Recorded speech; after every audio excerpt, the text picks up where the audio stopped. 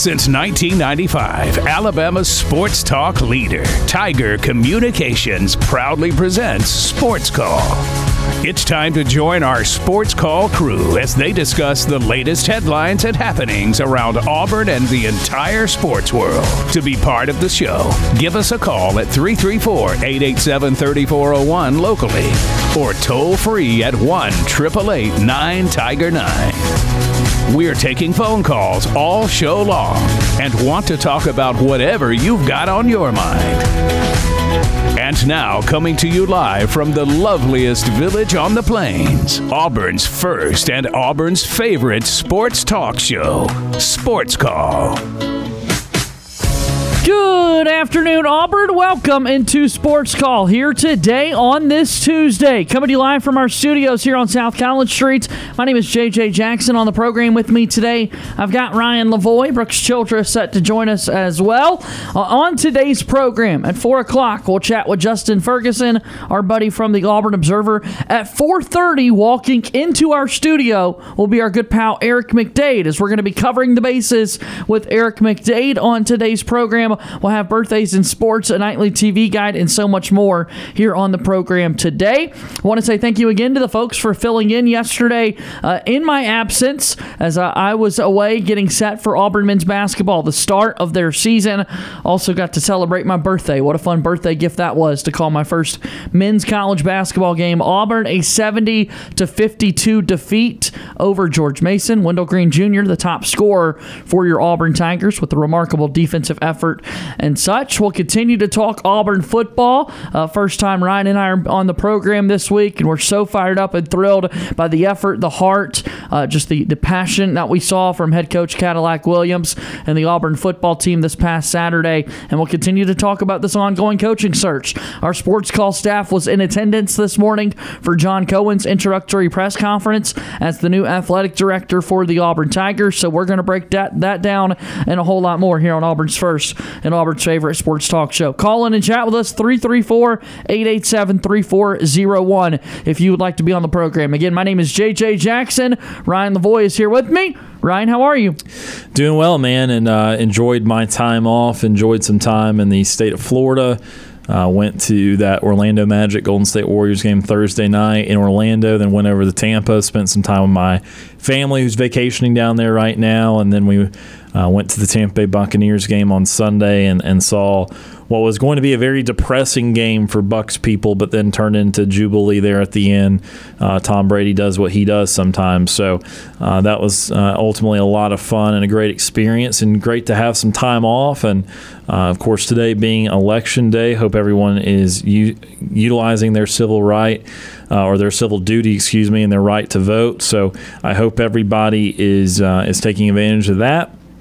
And, it's a busy day. Look, you have Election Day today, but also Auburn introducing, as you said, John Cohen as the new athletics director for Auburn, and had the opportunity to sit in on that. And a few takeaways there to get into, but overall just a lot going on. Auburn basketball opening up last night inside of Neville Arena.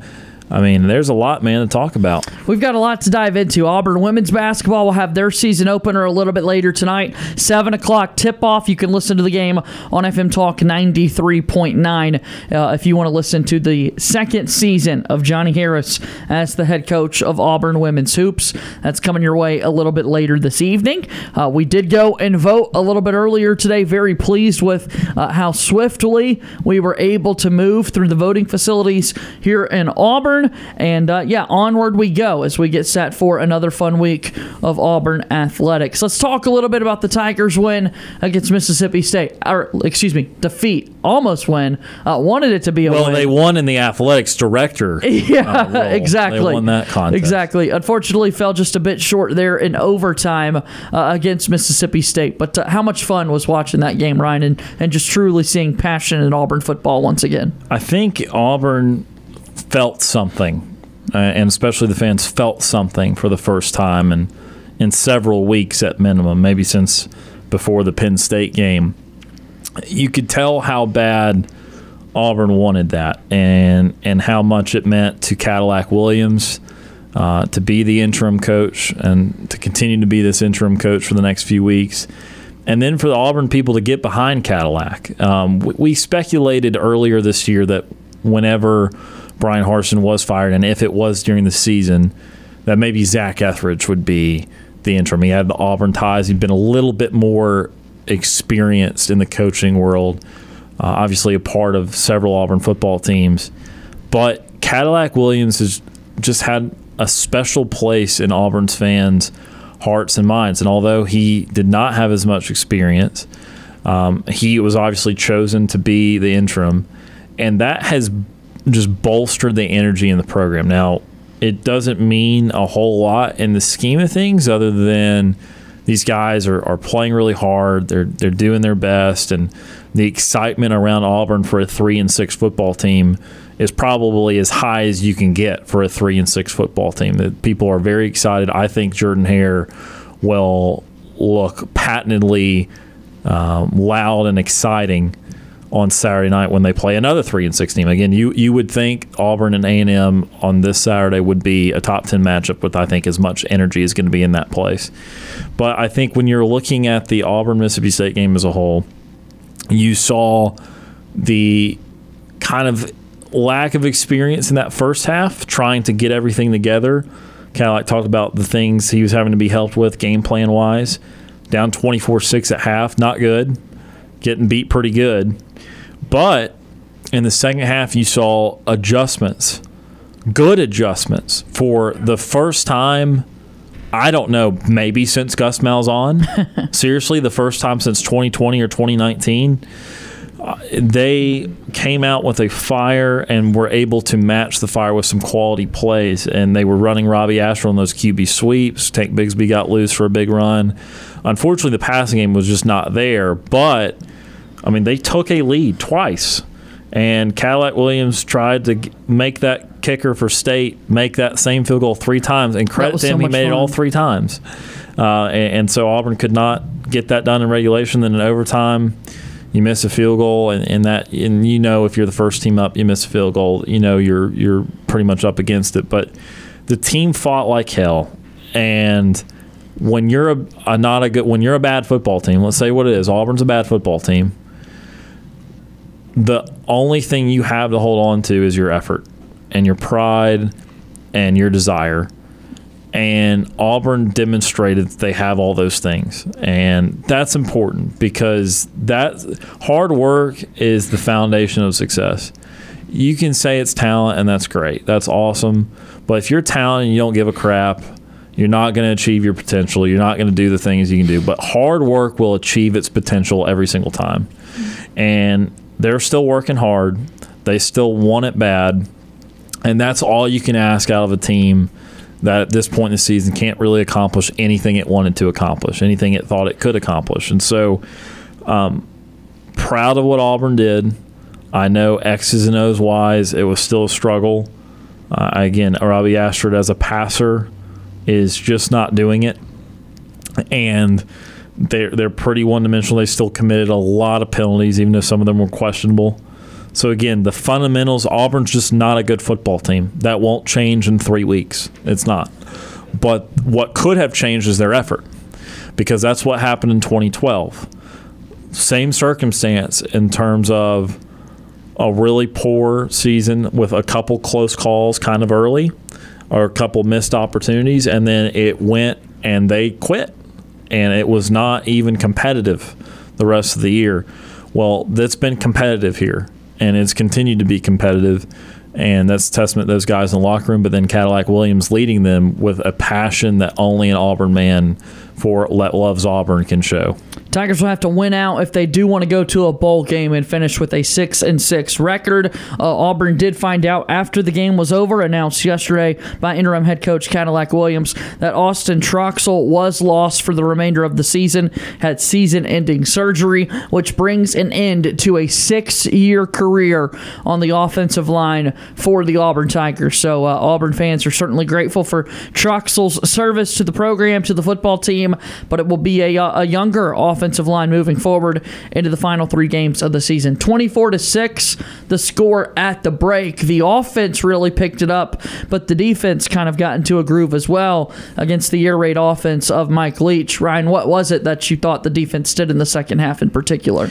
Yeah, well, I think it always starts with some pressure and some chaotic plays. I mean, anytime, I'm going to leave the Leach offense aside for 30 seconds.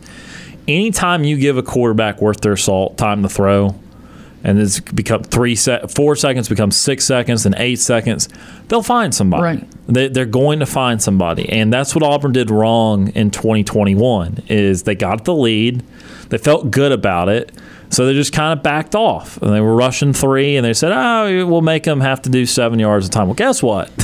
Mississippi State's absolutely okay to pass it for 7 yards a time because they're going to complete a high percentage of their passes, and they're going to be fine if they get 5-7 yards in a cloud of dust when they pass, unlike a lot of teams. And so what Auburn did was they brought up some pressure, but more importantly, just the guys that did blitz, they got home. They forced some chaotic plays.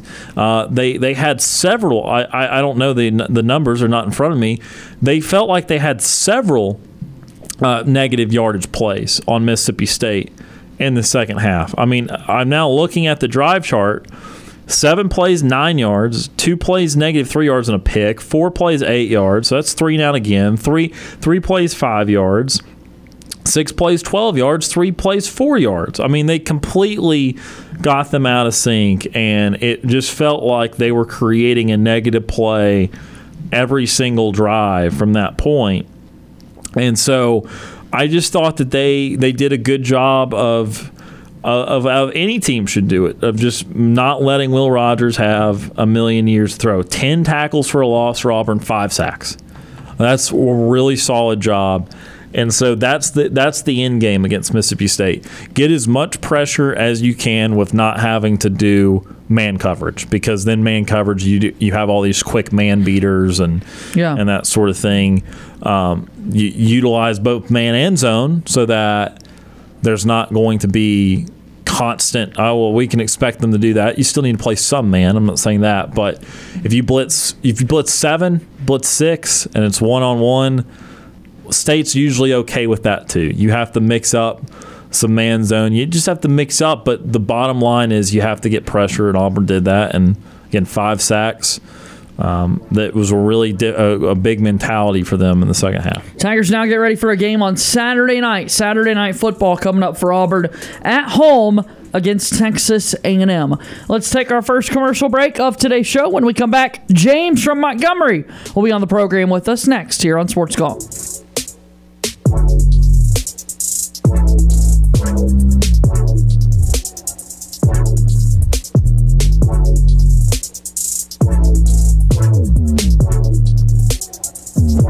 Sports Call is on the air weekdays from 3 until 6 p.m. If you are currently driving in a 4-door sedan, roll up the windows and turn up the radio. We're Auburn's first and Auburn's favorite sports talk show. I'm Deshaun Davis, former Auburn Tigers football player and all-SEC linebacker. You're listening to Sports Call on Tiger 95.9.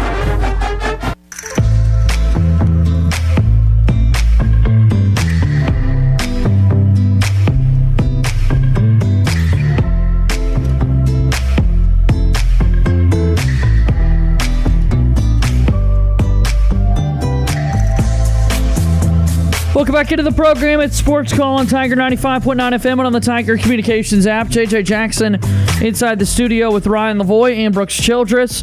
All of our Sports Call callers and guests join us on the Auburn Bank phone line. Auburn Bank has been your hometown bank for over 110 years. Visit them online at auburnbank.com for more information. Your partner, your neighbor, your friend. Member FDIC, equal housing lender. Give us a call to join the show. 334-887-3401 locally or toll free 1-888-9-TIGER-9. Auburn Bank is our proud sponsor of the Sports Call phone line. Without further ado, let's go to the phone lines for the first time during today's program. And calling in to chat with us now is our good pal, James from Montgomery. James has called into the show today. Hello, James. Hello, and War Eagle. War Eagle, sir. Yeah, I am ready and excited to see what Auburn is actually going to do this weekend against Texas A&M. I'm excited for it as well. We had a great Auburn football game this past weekend. Unfortunately, Auburn wasn't able to win it, but maybe they'll be able to beat Texas A&M. That's certainly the goal. Yeah, so if we actually come out at home under the lights in Jordan-Hare Stadium with a big win, I think in the quarterback's position, I think they need to put Robbie Ashford in the back, like in the second string, and start Zach Calzada first string as well. Well, remember, Zach Calzada is currently injured. He's out for the season. He will not be able to play a football game until next season, so we can't play him. Okay, so who will be the next guy that's going to step up in the quarterback's position? Well, Robbie Ashford had a great game, so I think he's still going to be your quarterback for the Tigers. Holden Geriner is his backup quarterback right now, with TJ Finley's status unknown. So Holden Geriner is the next option. Okay, so if we don't start, we could keep Robbie Ashford for this game and Western Kentucky next week, and then we could start for the Iron Bowl. We could start Geriner as well, just to see how he'll do in Tuscaloosa this coming up week. In a few weeks from now as well. So I just want to see how he's going to do in this big matchup with Alabama as well. Yeah, we certainly could see that as an option. I'd say so. Yeah, because I mean, with Auburn and Mississippi State, I looked at it. I was looking at the highlights from last week, and I knew that Robbie Ashford made some mistakes. He dropped the ball and he fumbled it. He trying to get out of the tackle box, but he couldn't get out of it fast enough. So I think he needs to work on his footing just to get his feet up under him as well. Might help him moving forward, sure. Yeah, and then over the weekend, I was watching Texas A&M and seeing their quarterback, and he made a couple of mistakes as well. So I think if we actually hold them to like a 1st and 10 or 1st and 15, then we have a good advantage of winning at home under the lights in Jordan-Hare Stadium as well. But we'll feel a lot better when it's 3rd and 15 or 3rd and 10, because when it's first down, you know that 2nd and 3rd down are coming. But when it's 3rd down, if you get the big stop, then the team has to punt the football back to you. Yeah, so if we do stop them on 3rd and 10 on Texas A&M side, we might as well put somebody in backfield that has like the Tyreek Hill speed. So I think I'm not quite sure on who's going to be the kick returner for Auburn. So I don't know who we have that's very fast like Tyreek Hill. So that's why I'm just saying that as well, because I know we do have somebody that can run like that as well. Yeah, we've got a couple of really fast players on the Auburn football team that could be options. Yeah, so if we actually put one of those guys on the kick return, in the kick return for Auburn, I mean, they could just run it instead of running it straight up the middle. They can run it on the side, just like Chris Davis as well, if they can do that, and that will make it a little bit harder for Texas A&M to actually make a huge comeback. But I think this is going to be a good Auburn team this weekend as well. I think so too. I'm really excited for what Auburn football's got going on right now. Yes, as well. And then with me being so happy, I actually was listening to the men's basketball game over the weekend, and I am so happy that they've actually won against George Madison, and the ladies actually took a big win during the exhibition game against Tuskegee as well. And I was listening to that replay of that game over the weekend as well. And I think we're really going to do a really good job on the men's and women's side of Auburn basketball this year. Yeah, it's fun that the season is back here upon us. Really excited about that. Yeah, Auburn had a big win yesterday against George Mason, not George Madison. They had a big win against George Mason. Okay, so I do apologize for that one. It's all good. On that university. But I think Auburn, on the men's side, I think they might make it to the Final Four this year. Wow, that'd be great. And actually seeing Auburn actually playing like North Carolina or Duke or Gonzaga, just to name those few teams off the 2023 March Madness board as well. So I think we have that covered when that time comes, sometime real soon. So I would like to see Bruce Pearl actually take these Tigers to another Final Four this year as well. I'd love to see that as well, buddy. That would be absolutely epic if Auburn were able to do that. Yeah, and then I know we do have a game. We have a big game tonight in Sam Houston, and I think this one is going to be a big scoring game under head coach Johnny Harris. And I know today is her birthday as well, so I know she's going to have a lot of fans out there in Noble Arena and celebrating her birthday as well. And I wish Auburn actually gets a big win out of this just for her for tonight's game as well. I certainly agree. And James, I want to say thank you to you as well for sending me a couple of birthday messages yesterday. That was very thoughtful. I had a very good birthday. Oh, well, thanks. I had to, put that in there as well. And that's all I do when I have a lot of friends on my Facebook page, like you all have been my friends for almost years. So I just have to see whose birthday else would come up as well. So I know Ryan Lavoie's birthday is right around the corner, so I will send him a birthday shout out on his Facebook as well. And is he in the studio today? I am, James, but my birthday's not till February 15th. Okay. Sorry. But that's okay. But hey, you got some time to prepare for his birthday message. I'm always down for a birthday month or a birthday year or anything like that. Yeah, so I was thinking about Tom Peavy's birthday. That's right around the corner. His birthday is on Thursday. His birthday is on Thursday this week. Yeah, so congratulations to your Tampa Bay Buccaneers. And are you going to their game this Sunday in Germany? I will not be able to make it to Germany, James, but I wish I could. It's just such a long trip, and I'm only going to the games in Florida this year, but hopefully the Bucs can still pull it out in Germany. Yeah, so I too. I wish the Tampa Bay Buccaneers would give me a big win this weekend as well. So I'm hoping that they're gonna see what they're actually gonna do, and they're actually giving me a lot of points in my fantasy league as well. And I am 4-5, and I am edging my way into the first week of the playoffs as well. That's what we like to hear. And don't forget your friend Brooks Childress. Brooks Childress is here, and Brooks Childress is your friend on Facebook too. His birthday is in March. Yeah, so I will do that as well. And Brooks is a Patriots fan. Yeah, so I do have one of his tight ends from the New England Patriots, so I'm just going to keep him in and seeing what they're going to do when they actually come off of the bye week not this Sunday, but the following Sunday as well, and seeing if they're going to make it to the Super Bowl as well. Which player do you have, James? I will get that for you. Let me find it. I have your tight end. I think his name is Hunter Henry. Yeah, Hunter Henry. He's a good one.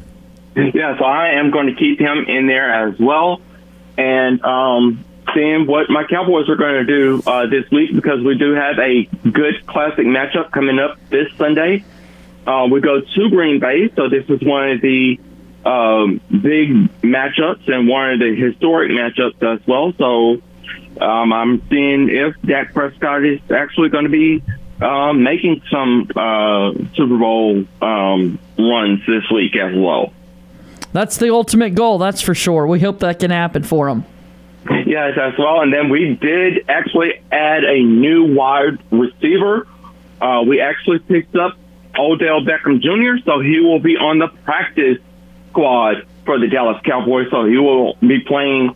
He won't be active until next season of 2023. That's a long time to keep somebody on your practice squad. Are you sure that happened? Yes, it did happen. It was confirmed by Jerry Jones and Mike McCarthy. So they're actually going to put him on the practice squad and run him through some drills and seeing if he's going to be a good fit, because I know he has a lot of Super Bowl mentality under his belt. So I think he will be a really good fit for the Cowboys to actually make that decision come to light, and seeing if we're making another Super Bowl run with him as well. Okay, well, we'll see what happens there. We will see what happens there. So we appreciate the phone call today, James. Yeah, so I did wanted Auburn and Texas A&M trivia, because I know we do play them this weekend as well. So we'll have that queued up for tomorrow. How about that? All right? All right, sounds good. And War Eagle. War Eagle. There's our good pal James from Montgomery joining us here on the program here today. We got to take our next time out. War Dame Steve joins the program after this here on Sports Call.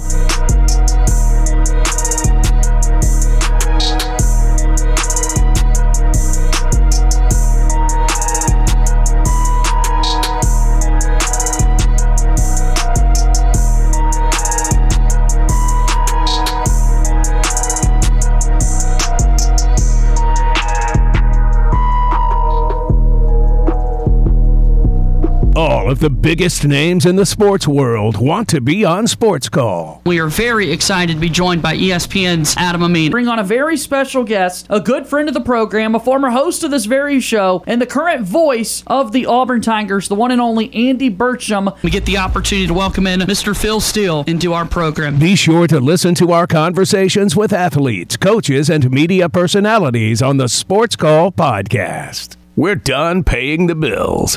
Now back to Sports Call on Tiger 95.9.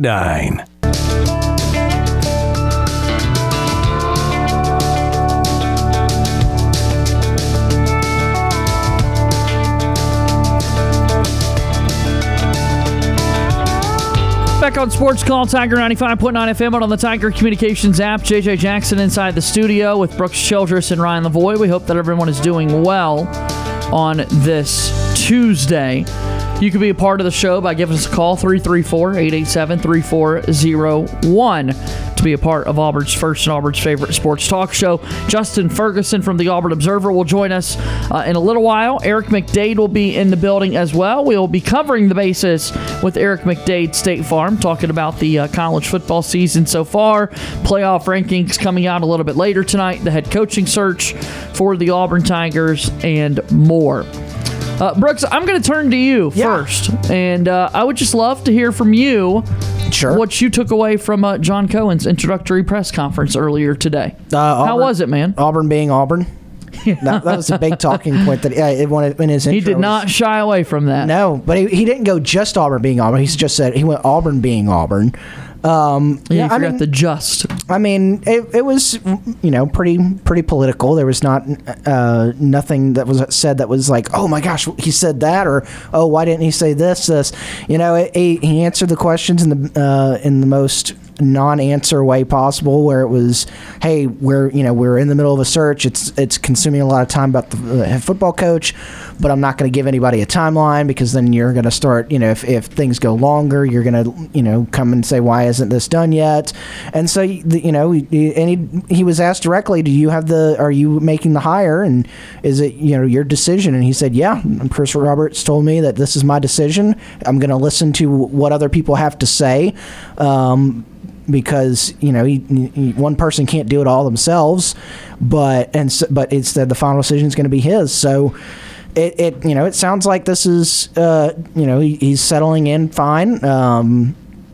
I think that he's got a task in front of him that's bigger than I'm not going to say bigger than what he had at Mississippi State, but yeah, it was a little bit bigger, because the Auburn football job is couple steps above a Mississippi State football coach, and he was asked about he made 2 football hires at Mississippi State. One is Joe Moorhead that didn't end up working out. The other is Mike Leach, who was kind of a wow at the time, but now it's kind of like I mean, he's going to win you 8-9 games a year, maybe get you up to a 10-win season every once in a while, but it doesn't seem like they're ever in a position to challenge the hires of the SEC West for an SEC championship. And so this is a big hire for him to start off. It would be a big hire for anybody to start off when you're hiring a football coach, and that's your first big move of your new job, and you've got to get it right. And there was so much animosity with the last football regime, and seeing where that was going, and there was so much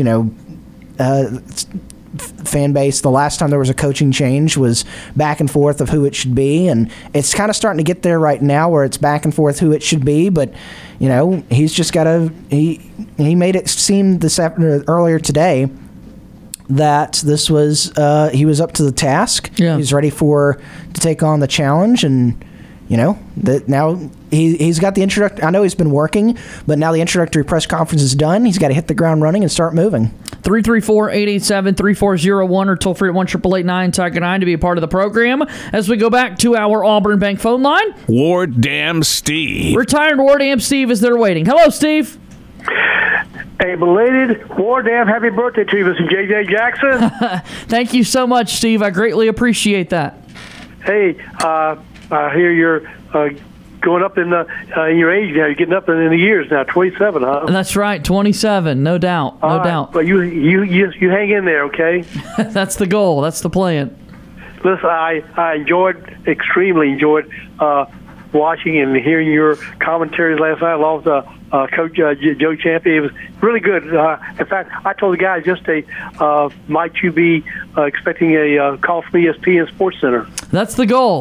We'll keep trying to progress and grow in this field, and love the opportunities I've got here with Sports Call and that sort of thing. But I have so much fun doing play-by-play. And men's college basketball is such a fast pace with everything that it was an absolute blast for sure. Speaking of ESPN, guys, those talking heads, they get all the, the narratives that they want to spew out there, especially about Auburn lately, especially on game day recently. I'm going to use the F word. I didn't know, and I was a little bit skeptical if Mississippi State alum might be the right F word for us, the fit. Yes. If folks aren't aware of the joke there, John Cohen kept referring to the F word in his press conference and then using the word fit over and over and over again. So, yes, a lot of people were a little skeptical of his fit here at Auburn, Steve. And if you just heard the ESPN guys like Reese Davis and the rest of those clowns, you'd have us think that Auburn was just a land of dysfunction. Who'd want to come to Auburn to be a coach? And then I saw and heard his comments, and I read them. And what just really impressed me was when he said this, because he was asked, why? He said, in fact, he brought it out there. He didn't hedge around it. He said, people asked him, well, why would you come to Auburn? And what was the answer? One of them that he gave to me just impressed me. He says, the people in Mississippi State have been so great to you. It's been such a wonderful experience. What are you doing? Why Auburn? And then he said, what? You look on the other side and say, Auburn, wow. I feel like there's been a whole lot of wow for me, and I felt that way about Auburn for a long time. I haven't heard those kind of comments from outside observer, and I don't know when, guys. That one took me by just a complete surprise. What were your thoughts or comments about what he said? I was very impressed. I mean, that was kind of, I walked away feeling like, this is absolutely a man that can be the leader of this Auburn athletic department, someone who's got so much respect. I appreciated him pointing out the fact, and he got confirmation from his wife, Nell, who was in attendance, that in his lifetime, he has now lived in 7 different SEC cities and towns, and so he's very aware of what it takes to be successful in this conference. He's got a pedigree to go along with it, a storied career as a coach himself, and he was asked a couple of times about how his coaching perspective helps him in his role of athletic director, and so I just walked away a big fan of his. And I appreciate his real candidness about, because when he said, if he had taken the job when he was younger, back then he said he was a talker a lot. But now he said at his age, he's a much better listener, and that he plans on going around getting input from other people. But he said the final decision will be mine. Yeah, I mean, yeah, go ahead, Steve. And that was good. That was good to hear him say, because on these message boards, all 247, everybody's saying, people already saying this. Lane Kiffin has been offered $9 to $10 million, but he's turned it down. And I get the impression that nobody knows squat what's being offered, not being offered, and who's being offered. This guy says, "Hey, I have made a decision, and there's no pressure." In fact, he said, "I am not into pressure. I'm going to take my time, but I'm going to make sure that whatever coach I hire, he's going to meet these 3 criteria, right? Culture, X's and O's, and what was the third one? Recruiting." Yeah, haven't heard that in a long time. He had a big old list there of all of different things he didn't even talk about. Right. So that, to me, I feel really encouraged.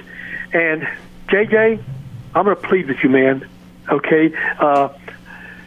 Please, you are the guy that can get people on here that I'm just continue to be, amazed by. I would love for you to do whatever you could do to get Coach Williams, Cadillac, on the show, and let maybe someone even call and talk to him real briefly. Maybe if it's not until after the football season, but if you could please just get him on, because that guy made me Saturday night care about Auburn football again. Without a doubt, no question there whatsoever. It'd have to be after the football season comes to a close, but that would be an absolute honor to welcome him here inside our studios.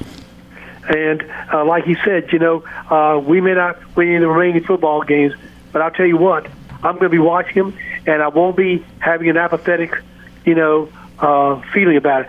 I mean, I was yelling and screaming with my daughter during the end of that game in the fourth quarter, because I really believed we were going to win the game. We didn't, and I'm on the moral victories. I said that yesterday, but dadgummit, I'd have been ready at 71 years old if he told me, "Steve, we need you." I'd have put on a jersey. I'd have taken a hit for the team. Yeah, we love our Auburn Tigers, that's for sure.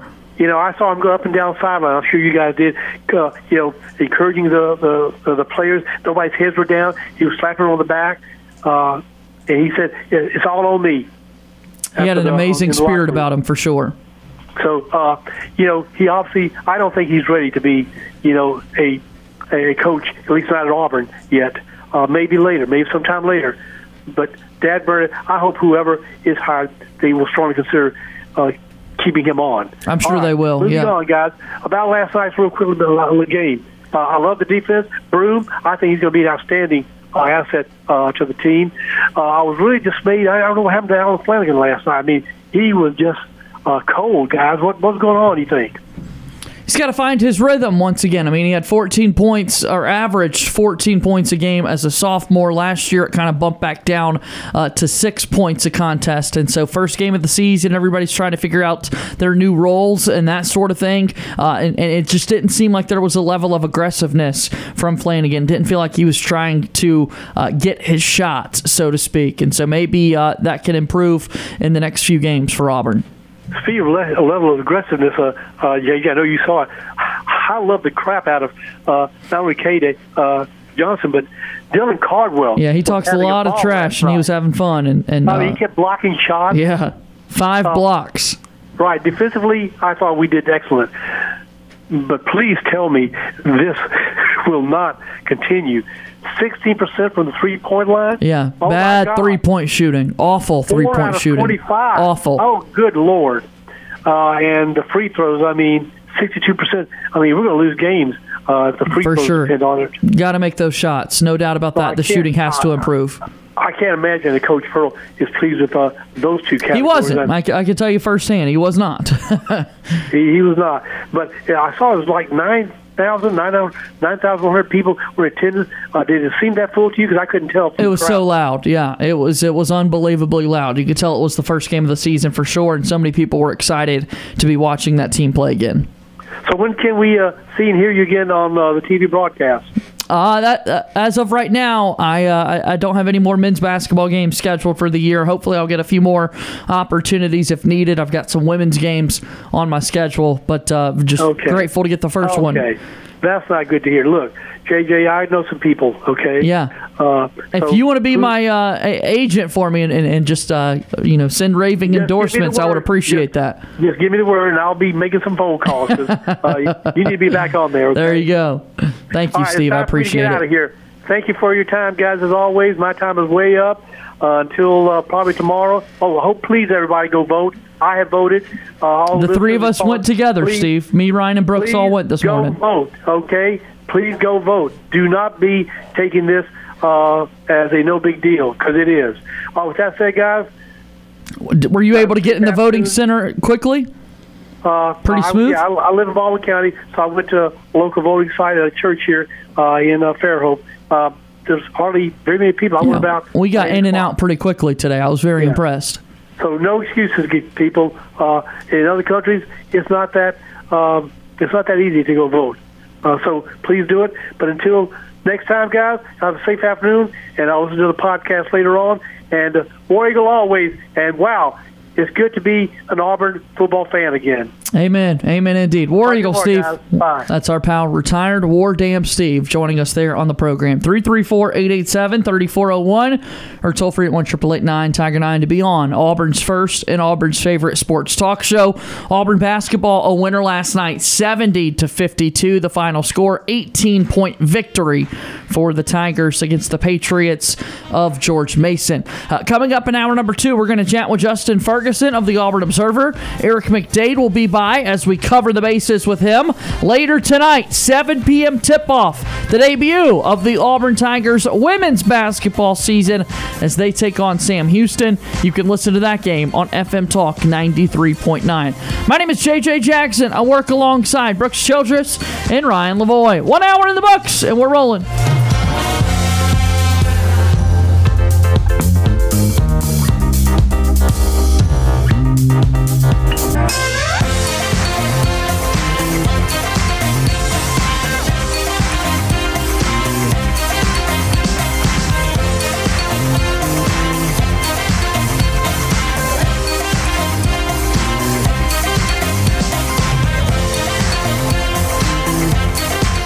One hour of our show is in the books. We've got more to come. Stay tuned for another hour of Sports Call right after the break.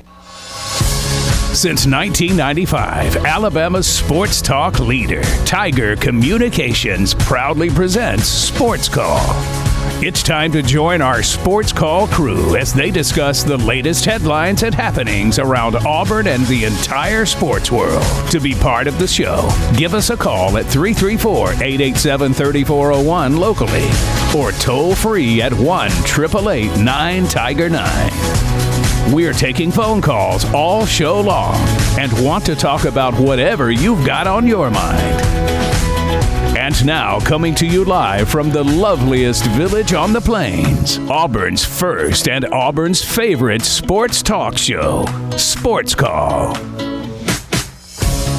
Second hour of Sports Call starts right now on Tiger 95.9 FM, but on the Tiger Communications app. JJ Jackson inside the studio with Ryan Lavoie and Brooks Childress. Coming up at 4:30 today, our good pal Eric McDade from State Farm will be here in the studio with us. We'll be covering the bases with Eric McDade. Thrilled to have him on our program.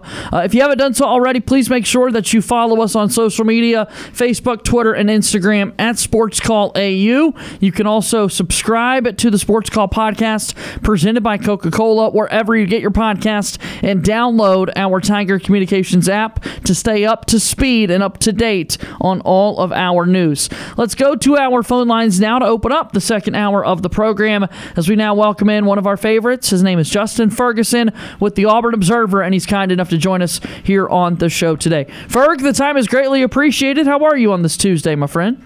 I'm doing well. How are y'all? Can't complain. Very excited to talk about the Auburn football season so far, the start of the men's basketball game last night, and so much more. So we take a look at Auburn football this past weekend, and boy, things look just totally different. Tons of energy on Saturday for that football team. Yeah, I thought they played really, really well despite the circumstances. I mean, you had a team and a staff that really couldn't have a whole lot of time to put a plan together, and they executed. I mean, got off to a rough start, could have easily folded, but for the first time all year, it's not that Auburn fought and they played hard. I mean, they've been doing that all season, but it was the fact that they were able to actually turn that into something in the end. And I thought they did a great job of actually making a comeback, put themselves in position to win that game. Just made a little too many mistakes, especially on special teams. But I mean, in the circumstances, you got to be really pleased with the effort for Auburn under Cadillac Williams in his first game. Trying to think about Ferg, just their second half performances, not only this year but really in the entire Brian Harsin tenure. Can you think of a better second half turnaround than in Starkville on Saturday?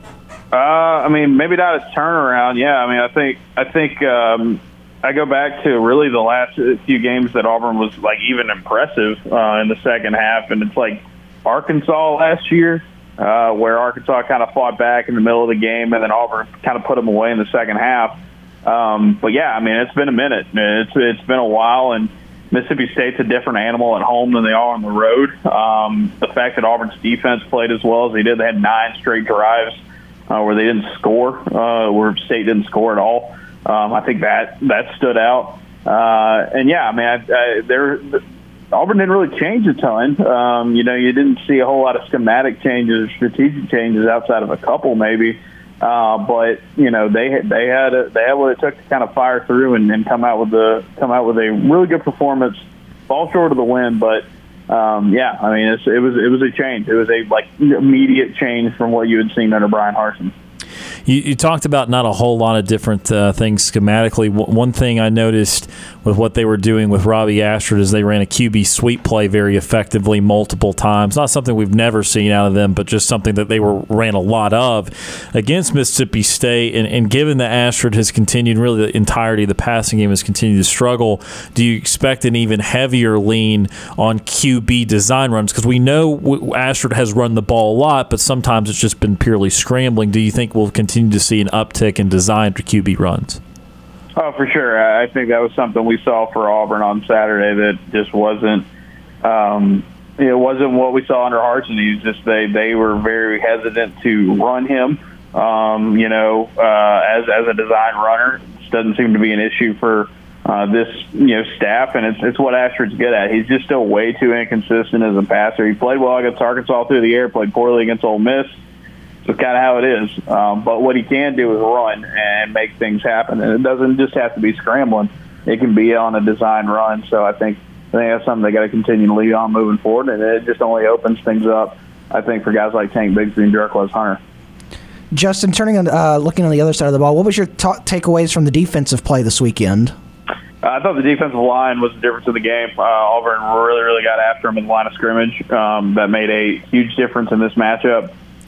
Colby Wooden, Derek Hall, Marcus Harris, Jeffrey Embaugh. I mean, just a lot of those guys played really, really well, and that was a big difference. And the other thing was Auburn rotated on defense really for the first time all season to a decent degree. Now I think some of that was out of necessity.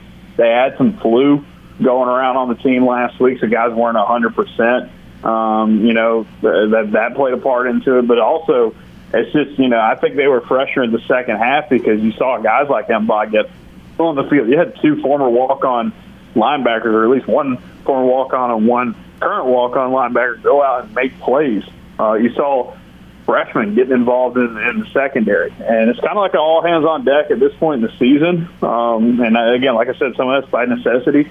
That was the one thing about Brian Harsin's tenure at Auburn that I truly never got to understand was like, why does this team not rotate as much on defense? And we were used to seeing a ton of that under Kevin Steele. Even though the defensive staff's completely the same from where it was. I mean, none of the defensive assistants got fired. Last week Jeff Schmetting's still in charge of this defense. Even though that was the case, we saw them rotate and use a lot more players. And so I think that's a good sign. It's going to be a good way to keep everybody engaged, keep everybody fresh. Keep these guys fighting all the way through the end of the season. Justin, you mentioned all hands on deck. Well, it's been this way all year, but it continues to be that way for the offensive line. And now that Austin Troxell has gone down for the season, you got Brendan Coffey is listed as the starter for the weekend against Texas A&M. What are your thoughts on how this offensive line is going to look for the rest of the year? Yeah, I mean, it's just you got to roll out with whoever you got at this point and hope for the best. I mean, it's still very inconsistent in pass protection. I thought the run block was a little bit better against Mississippi State on the whole, especially after the first quarter, but I think some of that was also due to just some of the schematic stuff that Mississippi State was doing on that side of the ball. I think Jeremiah Wright, when he's not committing penalties, is a great addition to that run blocking unit. I think you've seen some consistencies from some other guys starting to take hold. But, yeah, there's still errors. There's still problems.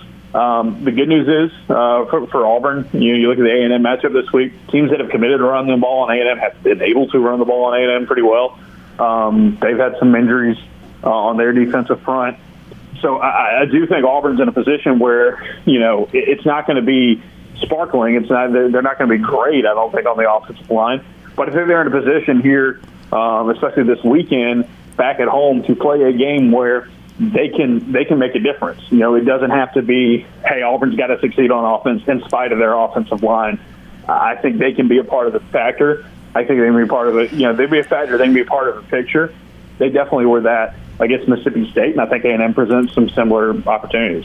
So, Justin, let's look ahead to this Texas A&M game on Saturday. Two teams that the loser will be disqualified from making a bowl game. Obviously, for Auburn, having Alabama ahead is still not looking very promising, even with a win. But the moral of the story is these two teams have been incredibly disappointing this year. However, with the Cadillac Williams hiring in the interim basis, he's really rejuvenated this fan base, it feels. What kind of environment are you expecting on Saturday, and what are you looking forward to in this game? I think it has the potential to be the best environment Auburn's had since the Penn State game. I thought the LSU game was also a pretty good environment. Yeah, it's going to be a lot of fun, I think. Fans, you had to walk away encouraged by that game.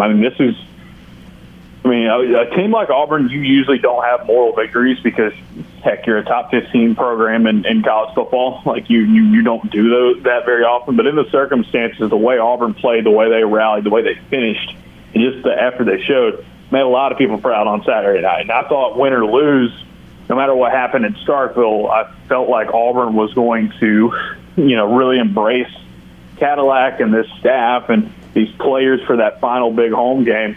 And then what I saw on Saturday night in Starkville just amplified that even more. So I think, in a year where you didn't have a Georgia game, you didn't have an Alabama game at home, and the Penn State game looked pretty ugly after the first half, this is the potential to be the best atmosphere Auburn has all year, and so it should be a lot of fun. Justin Ferguson is here with us from the Auburn Observer. You can follow him on Twitter at JFergusonAU. Earlier today, John Cohen was officially introduced as the athletic director for Auburn University. Any takeaways, Ferg? Yeah, I liked hearing from Cohen. I think he's got a little bit of that. He's got a little bit of that coach in him still when he talks. It's not a lot of empty just words. I think a lot of times people in administration, in college athletics, can get really good at saying a lot of things without saying much of anything at all. I appreciated that John Cohen had some short answers. I appreciate that John Cohen, if he wasn't going to talk about something or he wasn't going to get into details or he didn't know, he just said it. And so I thought that was a change of pace from what you usually see from athletic directors. So that was kind of cool to see. Now, hearing him kind of talk about why Auburn was interesting, and we all know it, like Auburn, you have more resources, you have more opportunities to succeed X, Y, and Z at Auburn than you do at Mississippi State. However, Mississippi State's home for him. And so for him to talk about Auburn in the elevated view that he did, I think really kind of shed light of like, okay, this is why this guy made this move, because he kind of had it made at Mississippi State, I think, with just the fact that he had been there for most of his career going back to his playing days. So, yeah, I think it was a really good, impressive intro press conference. He gave some insight on what he's looking for in the coaching search for football. But ultimately, I think it's a change of pace. It's something different than what Auburn's kind of been used to from the AD job over the last decade plus. and we will see how much that clicks early on. You were back inside Neville Arena last night for the start officially of the new college basketball season as Auburn took on George Mason. Talk us through your experience back in the arena, Ferg, and what stood out about the game. I think the thing that stood out to me is that Auburn jumped out to a huge lead early on, and it was with defense. I mean, they choked the life out of George Mason for most of that first half, good bit of that second half too, just defensively dominant. Holding that George Mason team to 52, they play slow, so it's not like stunning by any means, but this is a very efficient offense in college basketball last year. A ton of experience came back, and you hold that team to 52, you force that many turnovers, you make sure they don't do much of anything from deep. Josh Aduro is one of the best mid-major players in the country, and he was not very much a factor in this game. It's a great performance by Auburn's defense.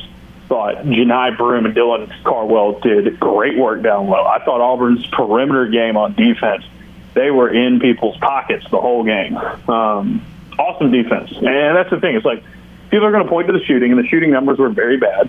Y'all can see that. But when you play the defense like Auburn did, and you get extra possessions, and you work the boards as well as they did, and take out that many shots, you can make up for it. To me, shooting is something that can come and go. It can improve throughout the course of a season. There are definitely good shooting teams and bad shooting teams, so I don't want to rule that out. But you can see teams get hot, and you can see teams have cold nights. Defensively, to be that locked in this early in the year with several new pieces, I think says a lot. I think it really, really does say a lot. I think this is going to be a team that is going to be led by their defense, led by their depth. And that surge they went on, that 4.5 minutes to start the game, when 9 different players played, and George Mason had more turnovers than than Auburn had baskets. Like, it was one of those crazy kind of starts for Auburn, and the jungle was rocking. It was really, really fun atmosphere. I think that was just like, hey, expect that this season. That 4.5 minute burst early on, that's going to be what Auburn basketball looks like this year. The pace was unbelievable. The atmosphere was intense. The jungle was as loud as can be, and maybe from my vantage point, I was hearing it much more than others were around me. Yeah. I'm curious, Ferg, because if no one has had the opportunity to watch Justin Ferguson cover a basketball game, they're truly in for something.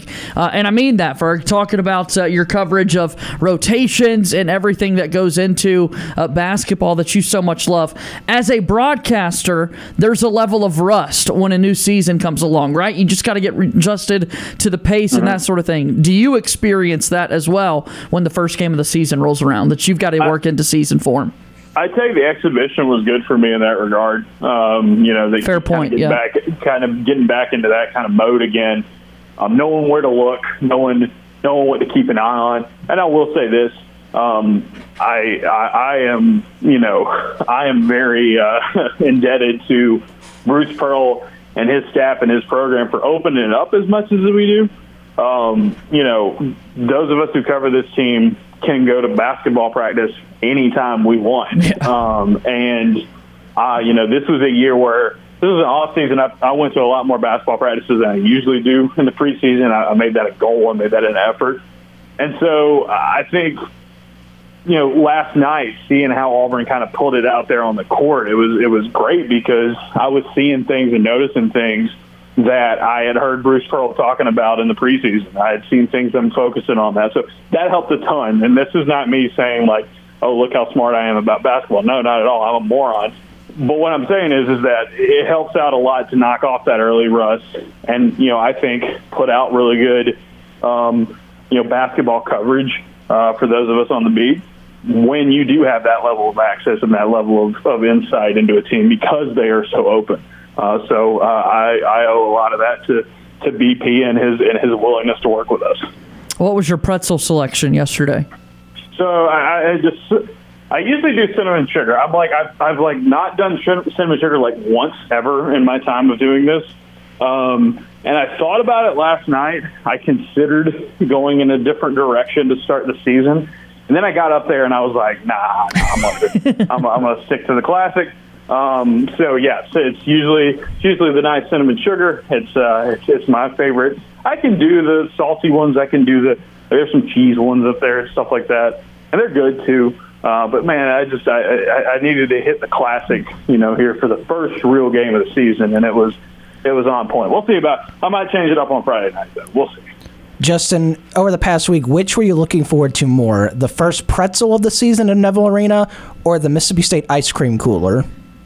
Oh, definitely Mississippi State ice cream cooler.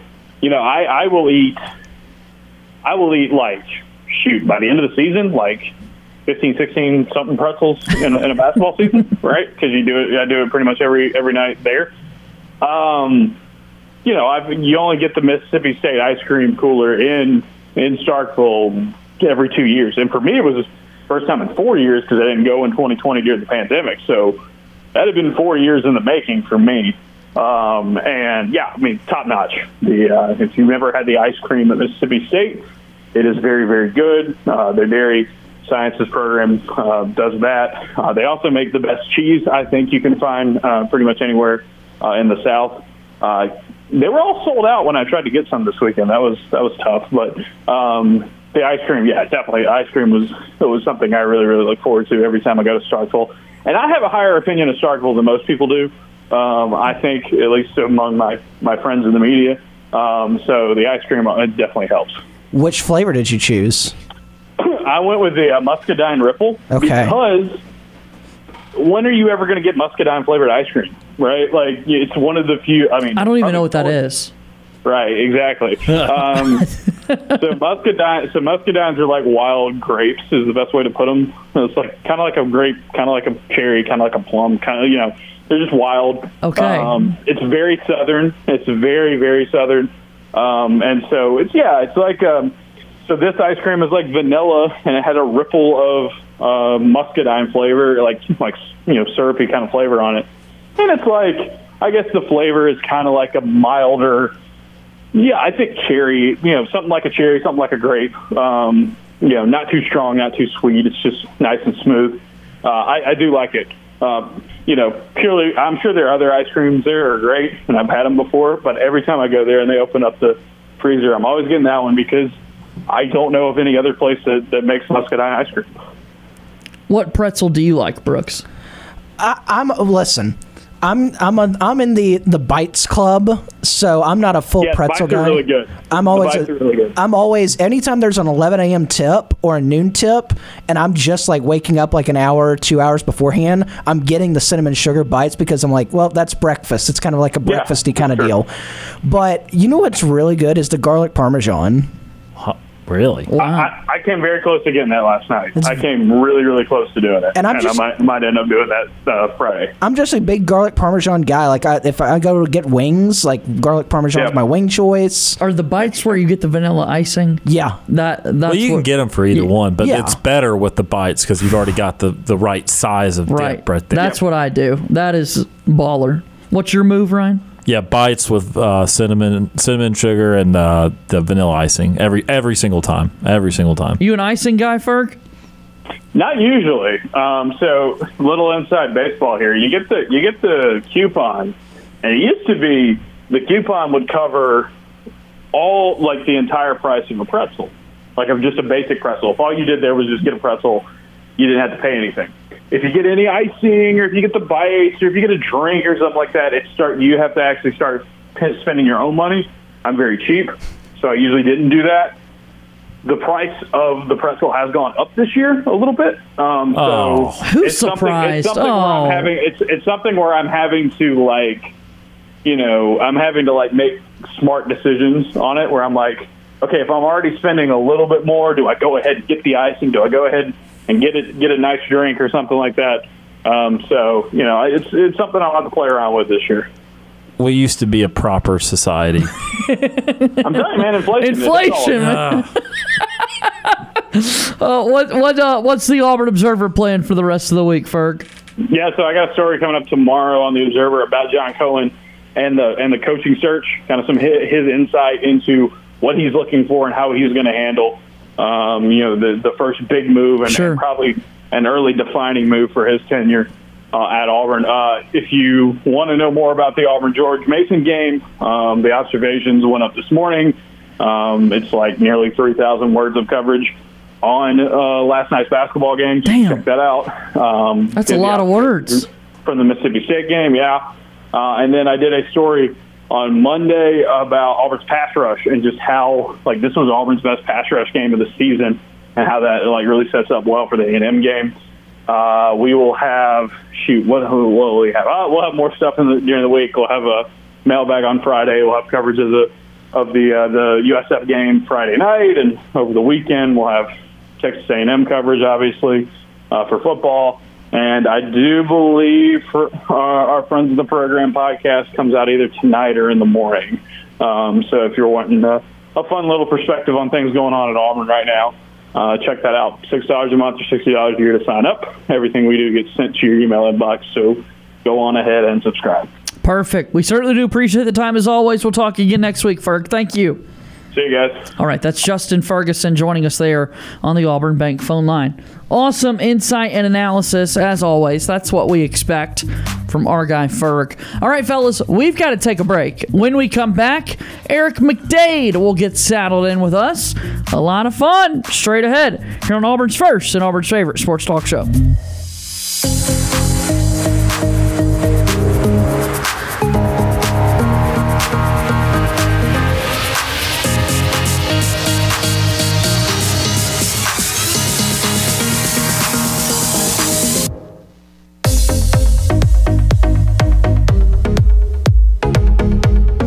Follow us on Tweeters. Follow our Sports Call host, JJ Jackson, on Twitter by searching @JJ_Jackson_. And follow the show on Twitter by searching @SportsCallAU. Hashtag, is that 2 words?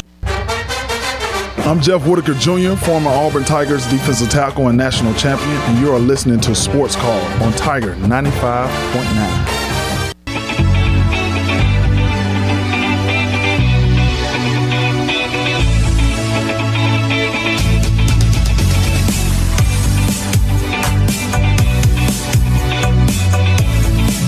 Welcome back into the program today. It's Sports Call on Tiger 95.9 FM and on the Tiger Communications app. JJ Jackson with Ryan Lavoie. Eric McDade is here with us now. And Brooks Childress hanging out in the building as well. So it's time. We're covering the bases with our buddy Eric McDade.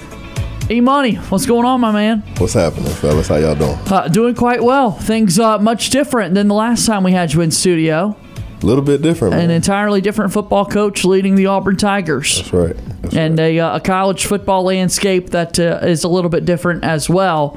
New college football playoff rankings coming out tonight at 6 o'clock.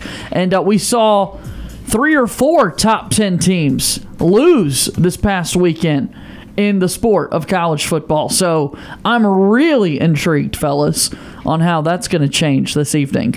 Yeah, no, I mean, there's a lot of scenarios. I think most importantly for Auburn people, most excitingly for Auburn people, Alabama losing to LSU is going to put them probably around 10th, I would say. And as long as LSU does not lose both of their remaining SEC conference games, LSU's going to the SEC championship game. Or at least Alabama would not be. Let me rephrase that. If LSU loses once and Ole Miss wins this weekend, Ole Miss would go. But either way, Alabama is blocked as long as LSU does not lose both their conference games. And if that's the case, Alabama is not making the college football playoff without access to the SEC title game and having 2 losses. So that's one important domino that fell. The other one was Clemson. Clemson was a team that a lot of people kind of thought was overvalued. They had skirted by a couple close games in the ACC. They were ranked teams, but not traditionally teams people respect, like Wake Forest and Syracuse. Those are teams that traditionally are not great at football, however, having good seasons. And then they go to South Bend and they get dumped by Notre Dame. And I know Notre Dame is a different team now than they were. They're up to, I think, 6-3. They've won 4 out of 5, something like that. They beat North Carolina. North Carolina's only loss of the year, speaking ACC teams, is to Notre Dame. However, it's still not a great Notre Dame team. So that loss probably took Clemson out of the playoff as well. They're probably going to fall. I wouldn't be shocked to see them around 12 or 13 because you start to time out everything in every order. So they're going to be behind the two Pac-12 teams, I feel, Oregon and USC. They're going to be behind, I think, LSU, because I think that Clemson's resume is not going to look as good.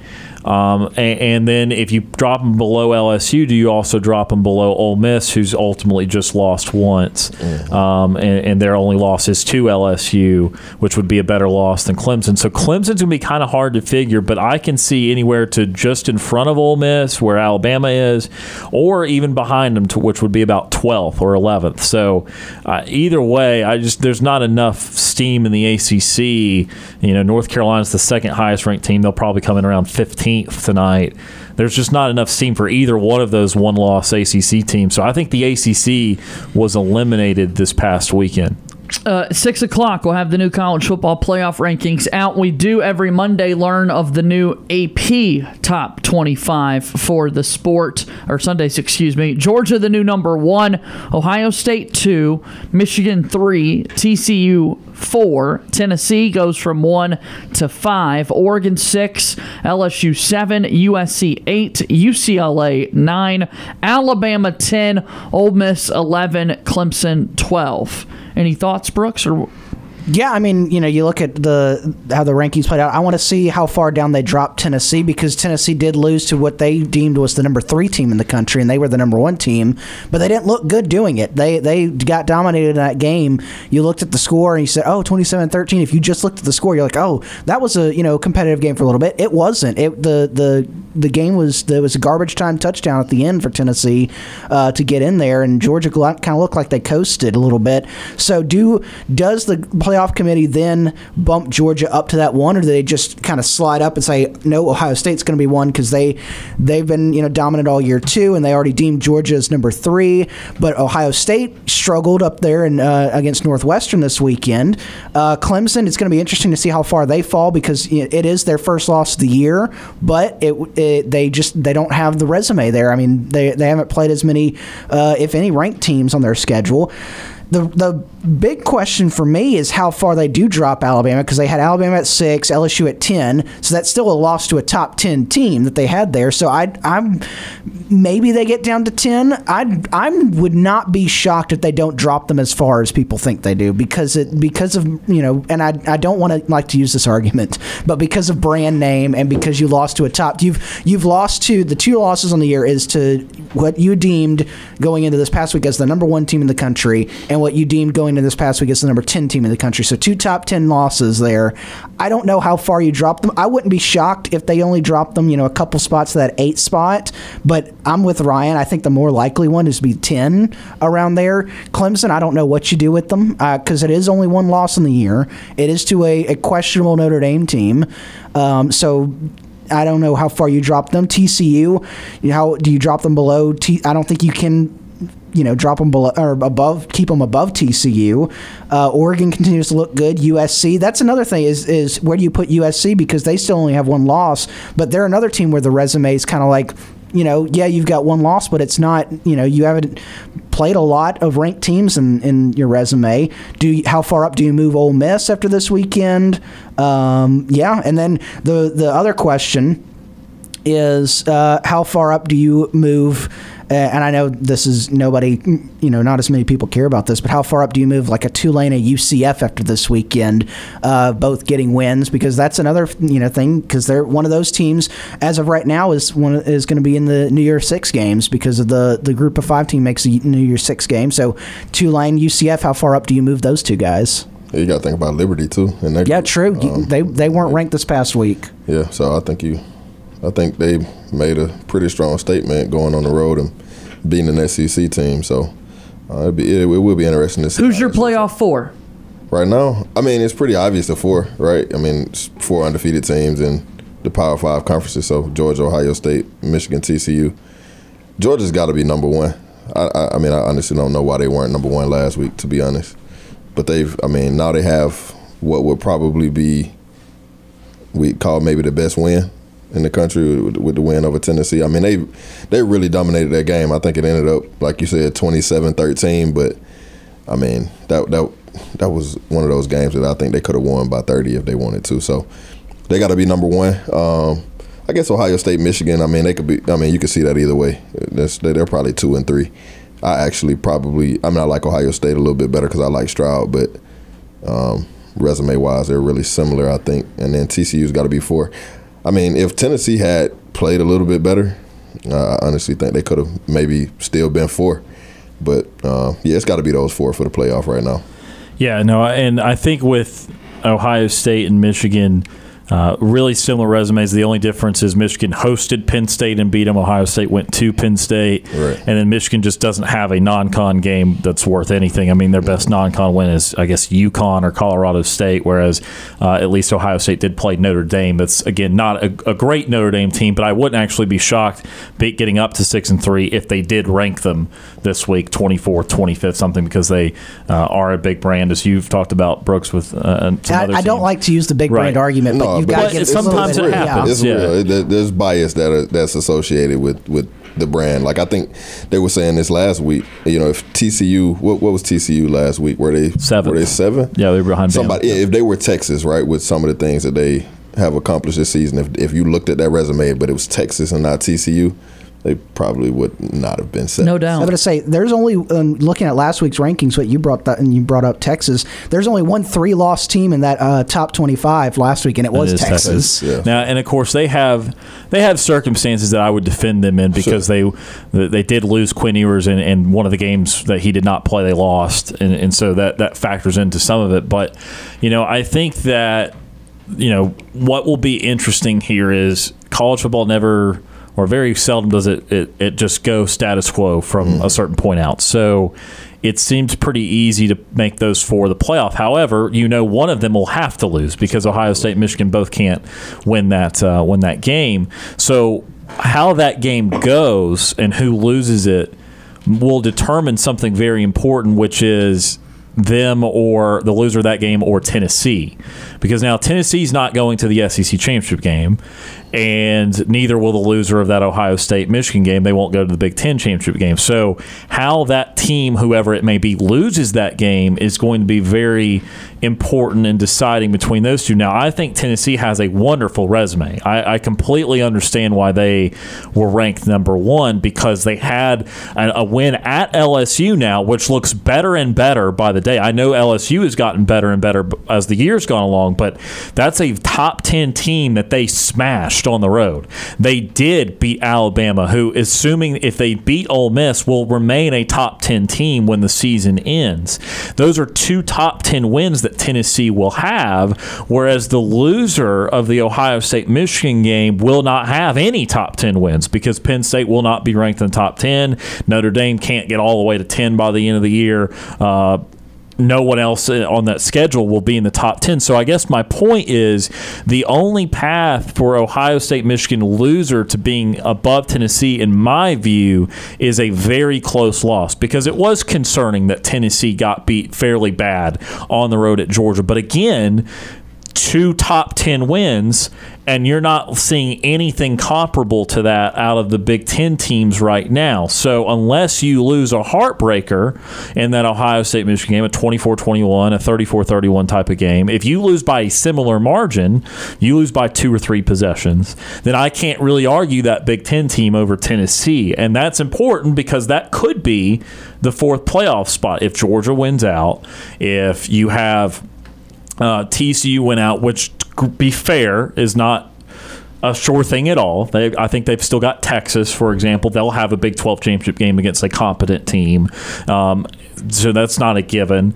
I feel good about the winner of Ohio State-Michigan not losing the Big Ten championship game because the other side of the Big Ten's been pretty dreadful, to be honest with you.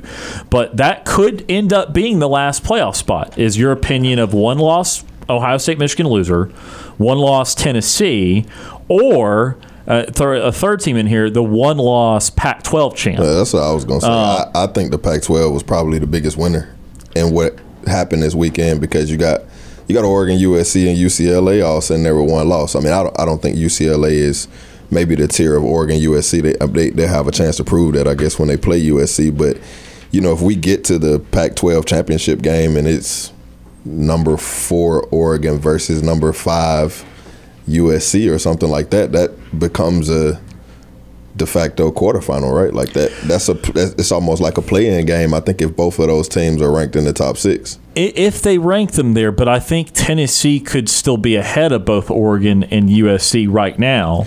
Yeah, but I think what happens if that happens, though, if those two teams are playing and Tennessee's at home and they didn't win, they didn't win their division because they lost to Georgia, understandably, but I think there's something to be said when they're sitting at home and then you've got these two teams with one loss playing in a, Pac-12 championship game. That kind of that bias will kind of play into it, and the recency of seeing those two teams play a championship game, I think, might really just trump whatever Tennessee's done. It will be a big unknown, but I think that the Pac-12 might be better off if it's not Oregon, because although Tennessee did not look great against Georgia, Oregon looked awful against Georgia. That's a good point. And so that's the one thing I would caution, that I don't know what they would do. Would they care? Would they simply write it off as its first game of the year? Oregon would do far better this time around, or would they really match them up? Because another thing too is Tennessee obviously went to Georgia, and that was a quote unquote, I know it was in the state of Georgia, but it was a neutral site game of sorts. It's not as bad as going to Sanford Stadium. So that's something that those are complicated things they might have to work through. Now, more chaos happens, more losses happen. That could be one thing. Also, what would screw things up royally is if Georgia lost the SEC title game, whether that be to 2-loss LSU or 1-loss Ole Miss. If Ole Miss were able to beat Alabama and LSU do choke one off here at the end of the season, because then you start to talk about, do you value 2-loss LSU with wins over Alabama and Georgia towards the end of the season over a 1-loss Pac-12 champion at that point? Can you forgive one extra loss in favor of a better grouping of wins and a more timely grouping of wins, especially if you beat Georgia? Then you get into the chaos of, do you have to ignore the result of that game and still put Georgia in the playoff and not LSU? Or do you have to put them both in because you acknowledge Georgia's one of the top 4 teams in the country? However, LSU's got to go too because they just beat them. There are still plenty of complicated scenarios if one or two of the right losses happen. If what you're talking about, if it's pretty smooth and these teams that are undefeated keep winning out, it's very self-explanatory for everybody. But it only takes one or two of the right kind of results to really muddy this picture and make there be a lot of judgment calls. 334-887-3401 or toll free at 1-888-9-TIGER-9 if you would like to call in. 6 o'clock tonight, we'll have the new college football playoff rankings. Auburn football plays on Saturday night against Texas A&M. 6:30 kickoff for the Tigers in that one. A reminder, Friday, we're going to be broadcasting live from the Auburn Alumni Center for another edition of Auburn's First and Auburn's favorite sports talk show. And then, like we mentioned, TCU, number 7 last week, unbeaten in the Big 12. Can they run the table? That's the question that remains at large. Can they do it? So it's at Texas this week, Saturday, which is a huge one, and then at Baylor, who's at least respectable, and then they host Iowa State, where they should be able to win. I at least mention the Baylor game because it's college football, and anytime you go on the road, and TCU's good, but TCU's had some close calls. They haven't really thumped many teams. They didn't thump Texas Tech last week. They didn't thump West Virginia, and West Virginia's about to fire their head coach. They did play well against Kansas State, but they had obviously a close game against Kansas. I mean, TCU has not necessarily whooped up on people unless your name is Oklahoma this year. And so, again, any of these road games, especially the Texas game, but I would even throw the Baylor game out there, these next 2 weeks we'll test TCU. They'll be the testers. And again, there'll be a Big 12 championship game. I'm not sure exactly who's in line. I think Kansas State would be in line to play in that game with them. Kansas State did already lose to them this year, but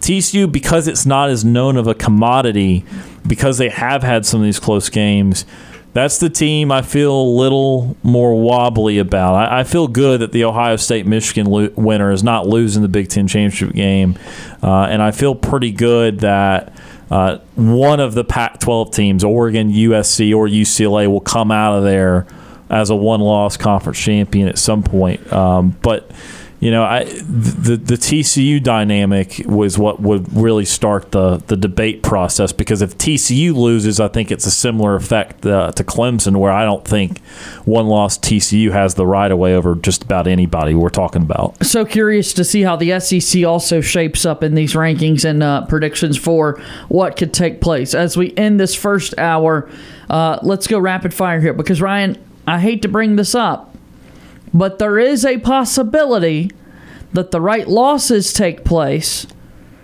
and Alabama could be back in the SEC title game, right? Those are far-fetched, though, because LSU has to lose to both Arkansas and Texas A&M. They need to lose both of those games. They have to lose both, because if Bama beats Ole Miss, both those teams have 2 losses. LSU has 1 in the SEC currently. If they all finish, with 2, if LSU all finishes with 2, well, they beat Ole Miss and Alabama. They break the 3-way tie by beating them both. So LSU has to lose 1 more game than Alabama. And of course, Alabama could just go ahead and lose in Oxford this weekend. It wouldn't be shocking the way Bama has struggled on the road, but yeah, LSU has to lose for Alabama to make the SEC championship game. LSU has to lose to both Arkansas and a lowly Texas A&M. LSU or Ole Miss? On who makes it? Yeah. I'm still going to go LSU, because I don't know if Ole Miss will beat Alabama. LSU or Ole Miss? LSU. LSU or Ole Miss? LSU. Bayou Bengals. Man, how about that? Go Tigers. We have done it. We have reached the end of the hour here on Sports Call. Let's talk Auburn football. They need a new head football coach, Cadillac Williams. What a debut he had on Saturday. I want to talk about that and a whole lot more. Our buddy Eric McDade is in the building as well. We continue to cover the bases after this. 2 hours in the books, and we're rolling.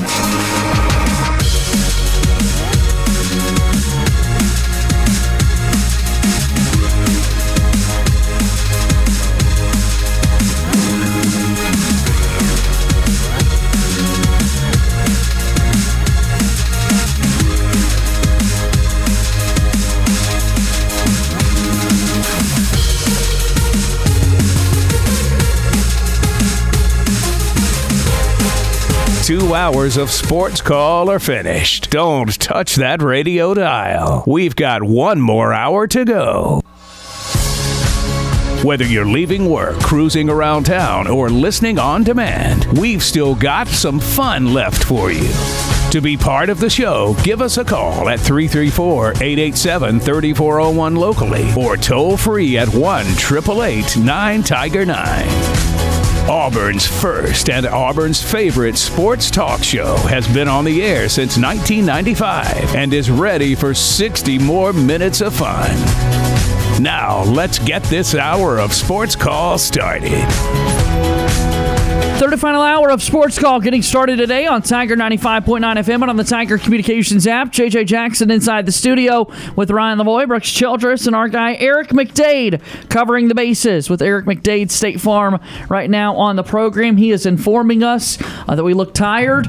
We look like we don't have a whole lot of energy, and so I would agree. Let's change that. It's a Tuesday. Yeah. Feeling good. We need a little bit more spice here in the studio, man. That's for the weary, man. We got to pick it up just a little bit. Eric, since you were last here, Auburn changed football coaches. Brian Harsin is no longer the man leading the Tigers football program. Cadillac Williams is on an interim basis. How much fun did you have watching that game on Saturday night? That was as much fun as I've had watching Auburn lose in my entire life, man. I haven't felt that good about Auburn football in a couple of years. It was just really fun to see the way those kids fought. You know, they were giving everything they had. You know, they got behind Cadillac. I mean, I think the whole fan base is just really excited for Cadillac. Kudos to whoever it was that really made that call to put Cadillac in charge. I mean, we all love Cadillac. He's an impressive person. He was a great player here, and so I think that was really kind of the shot in the arm the program needed. The kids played hard. I think when we got behind, I think at one point it was 24-3, and I think, you know, I mean, not to pile on the guy, but I think under Harsin, I think this is a team that might have folded. And those kids just kept fighting. You know, they kept fighting, and they just really seemed like they believed in each other to the point where, you know, we thought we should win the game. It almost felt like a win. Somebody said it felt better than the Missouri game, in which we won.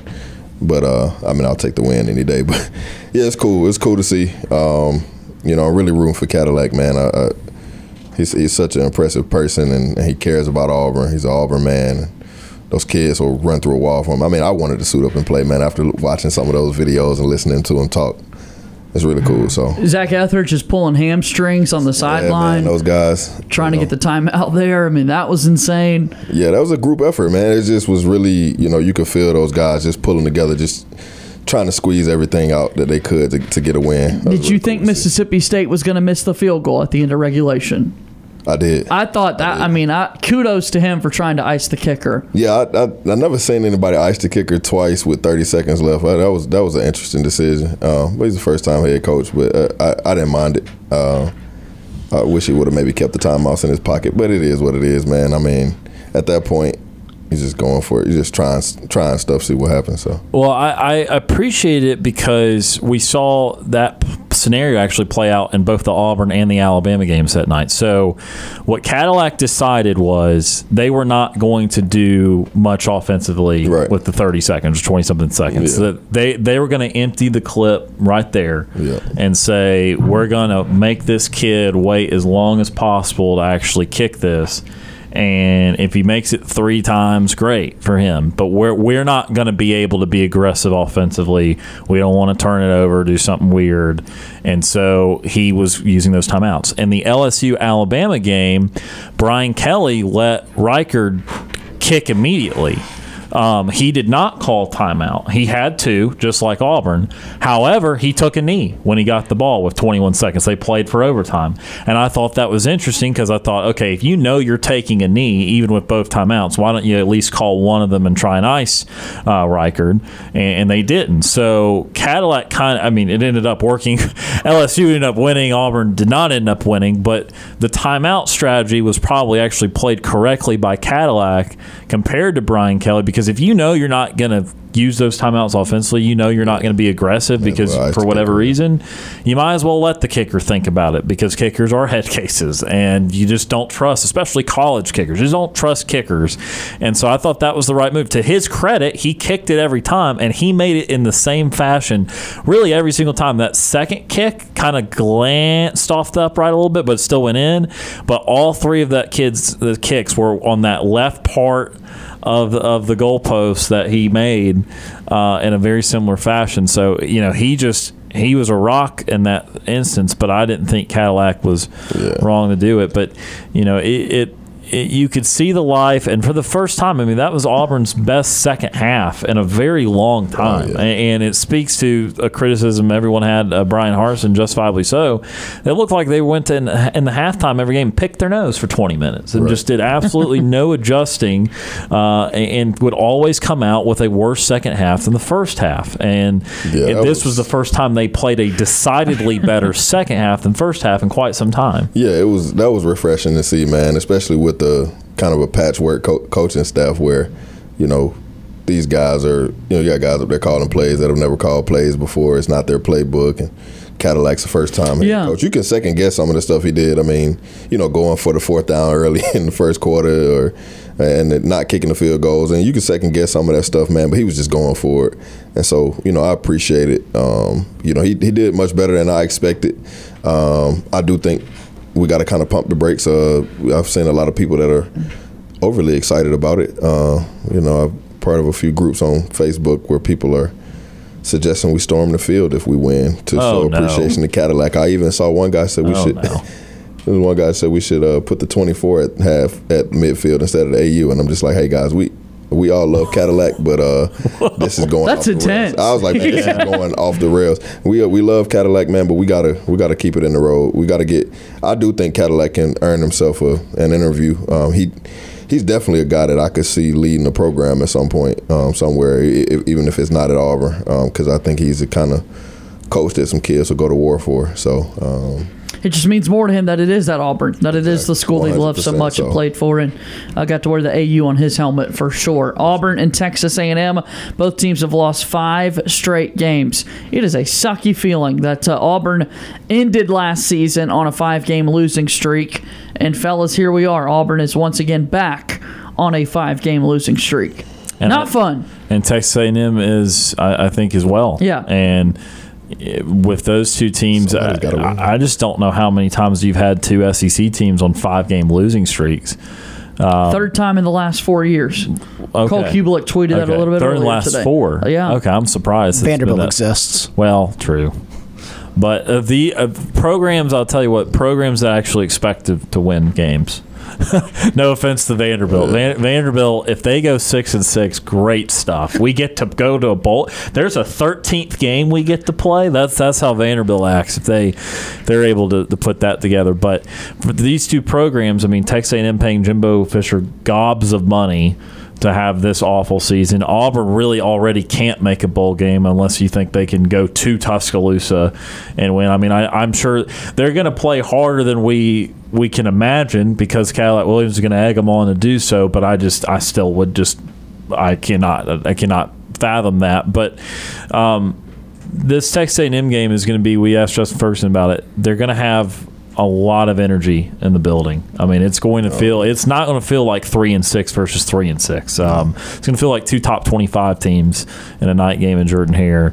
And when's the last time Auburn had a night game? The LSU game. LSU. Yeah. That atmosphere was crazy, and that was a great atmosphere too. So, since then they've rattled off a couple of games, 11 a.m. games, and they obviously did have the night game on the road in Starkville, but. It's going to be a really good environment, and the energy is going to be there. And you saw the video of Cadillac putting out their start of the week. Awesome. So they're going to play hard, and I really think Auburn has an excellent chance to win on Saturday with all that energy and passion that's going to be in the building. To A&M's credit, they haven't necessarily quit either. However, they did give up $1 million to Florida. They had like 18 players out with the flu between their offense and defense. I assume they'll get all those guys back for this weekend. But 2 teams at 3-6 that did not anticipate having these kind of seasons. Auburn needs to find their next head coach. Athletic Director John Cohen was introduced today to start our festivities and to move forward with this Auburn football program, knowing that his first hire is going to be something that defines his legacy, his tenure as Auburn's athletic director. He was the man responsible for hiring Joe Moorhead at Mississippi State. He was also the man responsible for hiring Mike Leach at Mississippi State. Now he's got to sift through candidates for this Auburn job. And the popular names we continue to hear, Lane Kiffin, Deion Sanders, Hugh Freeze, are the most 3 popular names that folks call in and chat with us here on the program. What say you, Eric? Where are you at in regards to this next football coach? I like all 3 of those guys. You could look at them in any order. I think Hugh Freeze put an excellent he put his hat in the ring excellently this past weekend with a road win over an SEC team. That was cool. No doubt. You know what Deion's gonna bring to the table. We're gonna get the guys if we get Deion for sure. And Lane Kiffin is. We know what he's about. Personally, I probably out of that group would prefer Lane myself. Probably Deion second, and then Hugh. But like I said, my outside the box guys. Chip Kelly, I think it's just something about his his style of coaching. I think that will work here, but it'll be interesting, man. I think this is one that we got to get this one right. So I think that's what kind of maybe takes the guys like Deion maybe off the table. You gotta get a guy that what you're getting. You got to get this one right. Have to get this one right. I saw something earlier that was really insane that we've paid more money to coaches than Alabama has since Saban's been there, and that is that's unacceptable. So, we got to get this one right, man, because if we don't, we're going to be even further, further in the hole. And the SEC is only getting better every year. And then you're going to add Oklahoma and Texas to the mix in a couple years. We got to put ourselves in good position. We got to go get a good, somebody that can be here for 10 years or so and right the ship. You still on the Lane train? I have a first class ticket. First class. Yeah. Good service. Yeah. I'm. Does that get you like time with juice? Yeah, it should. Yeah. You accepting seatmates at this point? Yeah, we welcome all to the Lane train. It's pretty full. Okay, yeah. Tickets are hard to come by, yeah. Might just have to add some more cars to the train, but I think that this guy, clever. This guy, yeah. I just think that he checks the boxes for what Auburn's going for. I think he's. Everyone knows about the offensive genius he is, and I think that the recruiting part of it, he has really, at Ole Miss, he's not done an incredible job as a high school recruiter. He has, though, complained at length about the NIL situation, of which it is clearly better at Auburn, but he has portaled very well. I mean, he has done an excellent job in the transfer portal. The thing I wanted to see from him, because obviously Auburn was in this predicament 2 years ago, we're not far removed from the previous coaching search. Even at that time, I liked Lane Kiffin a lot, but at that time I had more of a reservation because I had not seen him stay in one place for too long, and more importantly, I've not seen him turn over a roster as a head coach. And now that I've seen him move from Matt Corral to Jackson Dart, move from a backfield of Snoop Connor, Jerry Neely, and Henry Parrish into a Quinshon Junkins, Zach Evans backfield, I've seen them flip all these skill position players, and they're still 8-1. Even if they lose to Bama, they went 10-2 last year, went to a New Year's Six Bowl. They could do the same thing this year. 2 of the best years Ole Miss has had in a very long time, with completely different sets of guys in the offensive backfield. That's proof to me he can turn over this roster, and the transfer portal that ability that he's shown is something that Auburn could really use if they're trying to expedite the process. And look, it's still going to overall take some time with Auburn, because I think the roster's pretty broken at this point, especially when you factor in the best couple of guys like Derek Hall, Tank Bigsby will not be here next year. The roster's going to be in pretty bad shape unless you get 10, 15 guys in the portal that won't give you the depth you need. So, again, you're not going to have some incredible roster next year, but you might have those playmakers if you get the right guys in the portal. And, again, I'm not thinking just the one-year game. Obviously, it's going to take some time, and you want to be good for a long time. And even if you do hit on all cylinders somehow next year, you don't want to be one-year wonders. So I get that it's not all about one set of portal, but I think with Lane Kiffin you will constantly see great portal, and you will see, I think, better high school recruiting than what you've seen at Ole Miss because of the NIL situation. I think Auburn is in a better position. And then again, it comes back to Lane's a great offensive guy, so we're really only focused on what he can do defensively, getting a defensive staff. That would be the biggest question mark, really. I think, in my opinion, the only question mark with Lane Kiffin is making sure he gets the right defensive staff to where, what's limiting them at Ole Miss is their defense is still pretty damn bad overall. They're still winning with it because their offense is so good, but their defense is still bottom tier of the SEC.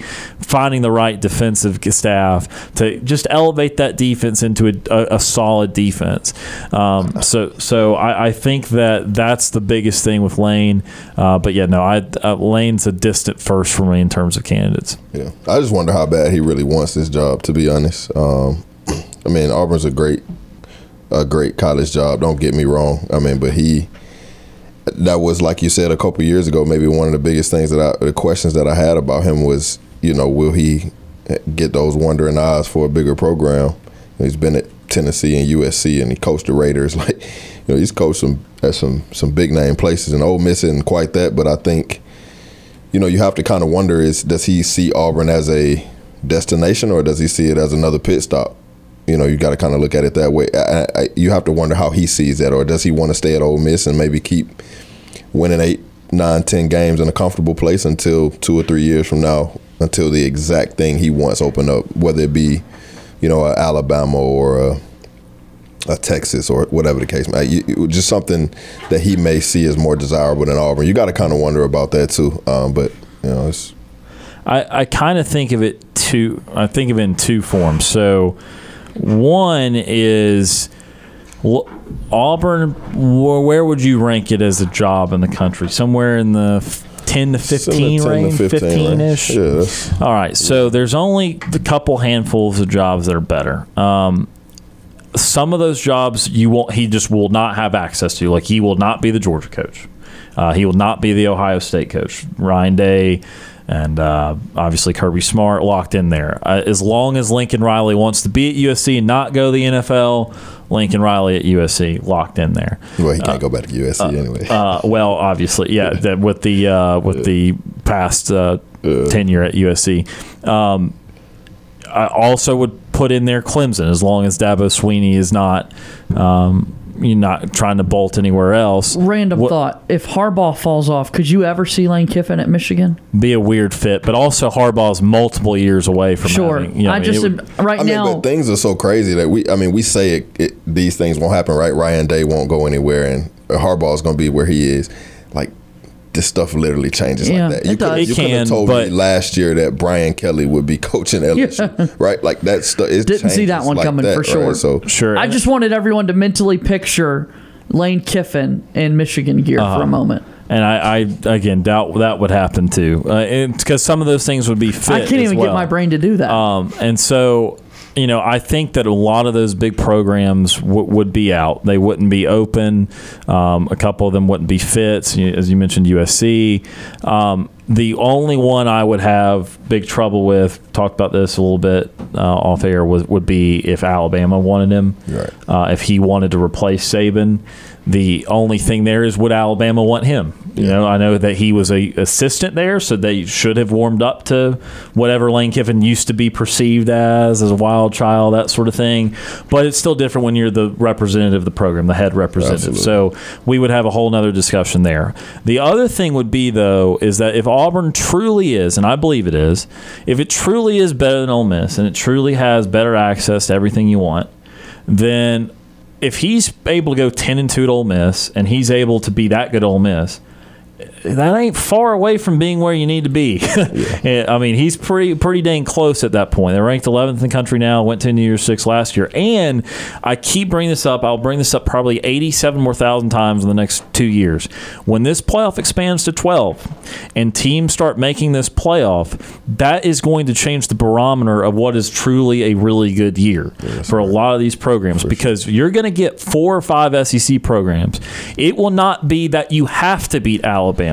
It would just be nice to beat Alabama because they are your arch rival and that sort of thing. But Alabama will not block you from accessing the college football playoff once this goes to 12 teams. And so obviously your goal at Auburn, you want to beat Alabama. You need to mix in some Iron Bowl victories.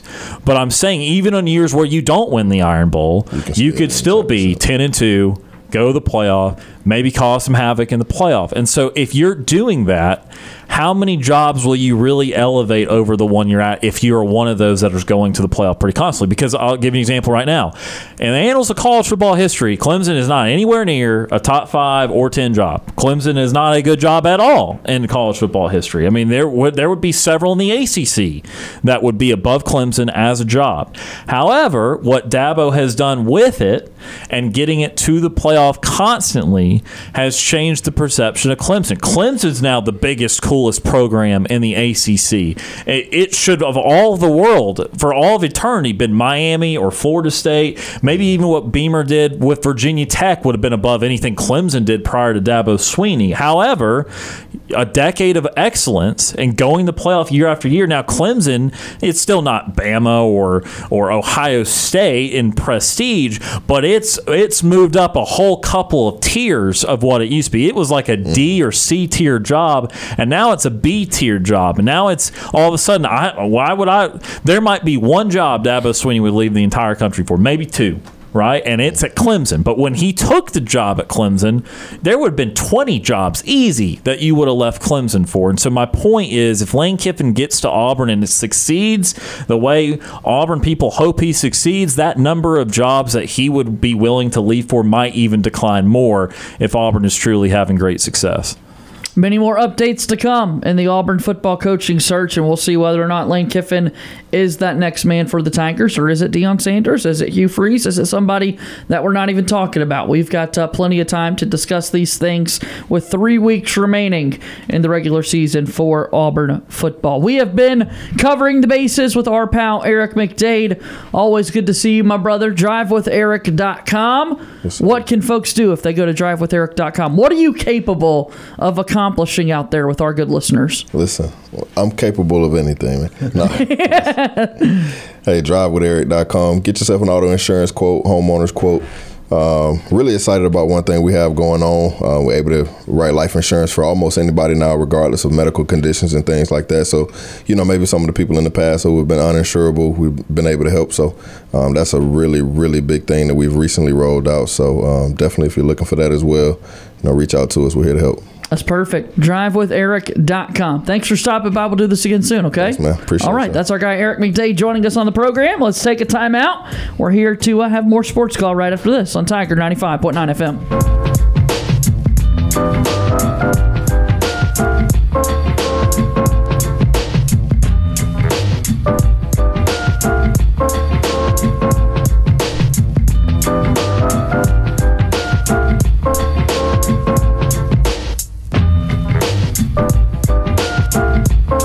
We need a timeout. Sports Call will be back after this quick break. Let's get back to Sports Call on Tiger 95.9. Feel free to give us a call at 334-887-3401 or toll free at 1-888-9-TIGER-9.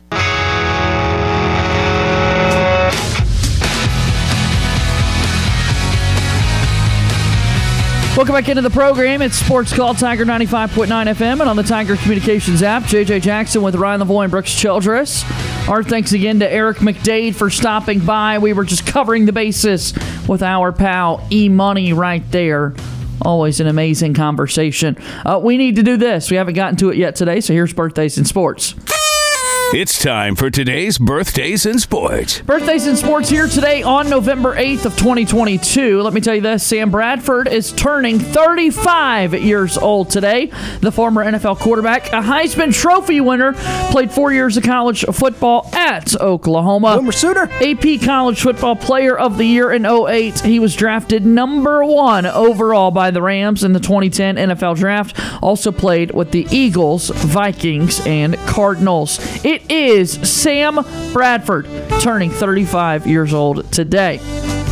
Good. Dante Jackson is turning 27. I thought you paused to let us comment. Okay, comment, please. Good football player. Good football player. Move on. Dante Jackson, 27, NFL cornerback for the Carolina Panthers. Pounding. Played 3 years of college football at LSU, where he was an All-American in 2017. Drafted by the Panthers in the second round of the 2018 NFL Draft with the 55th overall pick.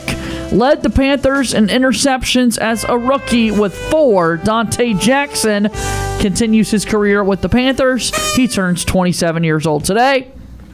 He's got a good last name. All Jacksons are late in 27, so he's a day after our favorite Jackson. Mind blown? Michael? Wait, I turned 27 yesterday. You did, man. Birthday, Jackson's born one day apart, man. And he plays for the Panthers. And you love the Carolina Panthers. That's so cool. I'm a day older than him. You should tell him that. I need to let him know. Oh, that's awesome. That's amazing stuff right there. Birthdays in Sports, of course, brought to you by our friends over at Max Credit Union. And you went to a school with the Tiger as a mascot. Look at that. And JJ loves similarities. I do. Yeah. They're my favorite things in the whole wide world. And if you want to keep getting more technical, you were in school at the same time since you're the same. You were at Auburn at the same time he was at LSU. Facts. People forget. Giancarlo Stanton is turning 33. Also, it sounds like Mike. You said Sean Carlo. Oh, sorry. It's Mike Stanton. Oh, Mike Stanton. He's an MLB designated hitter and outfielder for the Yankees, drafted by the Marlins out of high school in the second round of the 07 draft. Made his debut with the Marlins in 2010. Played with them until 2018 when he joined the New York Yankees. 5-time All-Star, 1-time League MVP, 2-time Silver Slugger Award winner. Mike Stanton, Giancarlo Stanton, turning 33 years old today. People forget Mike. People do forget Mike. Yeah, I think I've got a baseball card with Mike Stanton on it back home. Oh, that might be worth something. Yeah. That was the OG name. Can I hit a baseball further than Giancarlo Stanton? Is Stanton in a wheelchair? Let me ask you this. I still think Stanton does it. I'm left-handed in the batter's box. Yep. He's right-handed in the batter's box. Yeah. Put us both in the left-handed batter's box. He'd still hit out. You think so? Yeah. Further than me? Yep. That's insulting. I don't think so. I would like to compile a list, and I'm sure someone has done it, of just the all-star level players that the Miami Marlins have had and traded away. It's been up there. Yasmani Grandal is turning 34. MLB catcher with the Chicago White Sox. Played 3 years of college baseball at Miami. Go Canes. ACC Baseball Player of the Year in 2010. Debuted by the Reds with the 12th overall pick in the 2010 MLB Draft. Made his MLB debut with the Padres in 2012. Also played with the Dodgers, Brewers, and now the White Sox. Two-time MLB All-Star. The catcher for the Chicago White Sox, Yasmani Grandal, is turning 34 years old today. Padres and Dodgers are often confused. And Yasmani Grandal, I'm not kidding, that's a player that Ryan Lavoie will randomly bring up every once in a while. Yeah, he's a good hitter. You bring him up sometimes. Yeah. Did you forget that? No. People forget that Ryan Lavoie brings them up. They do. Who Yasmani Grandal was. Oh, They wow. do. Could I hit a baseball further than him? No. All right. Brevin Knight is turning 47 years old today. The former NBA point guard and current commentator for Memphis Grizzlies TV broadcast. Played 4 years of college basketball at Stanford, where he was the all-time leader in assists and steals. 3-time first-team All-Pac-10. Drafted number 16 overall by the Cavaliers in the 1997 NBA Draft. Played in his NBA career for the Hawks, Grizzlies, Suns, Wizards, Bucks, Bobcats, Clippers, and Jazz. Brevin Knight is turning 47 years old today. People forget about his time at the Bobcats, man. I don't. I literally really remember that first season of the 2004, the very first season the Bobcats existed. Brooks, he was my guy. Brevin Knight, the starting point guard. Do you miss the Bobcats? 100%. Okay. I really do. Too. I really do. The Hornets are swaggy, bring back the buzz. Buzz City is super elite and that sort of thing. But the mascot's name was Rufus. He was a cool guy. I mean, Can we talk about NBA mascots for a second? Yeah, go for it. Stuff.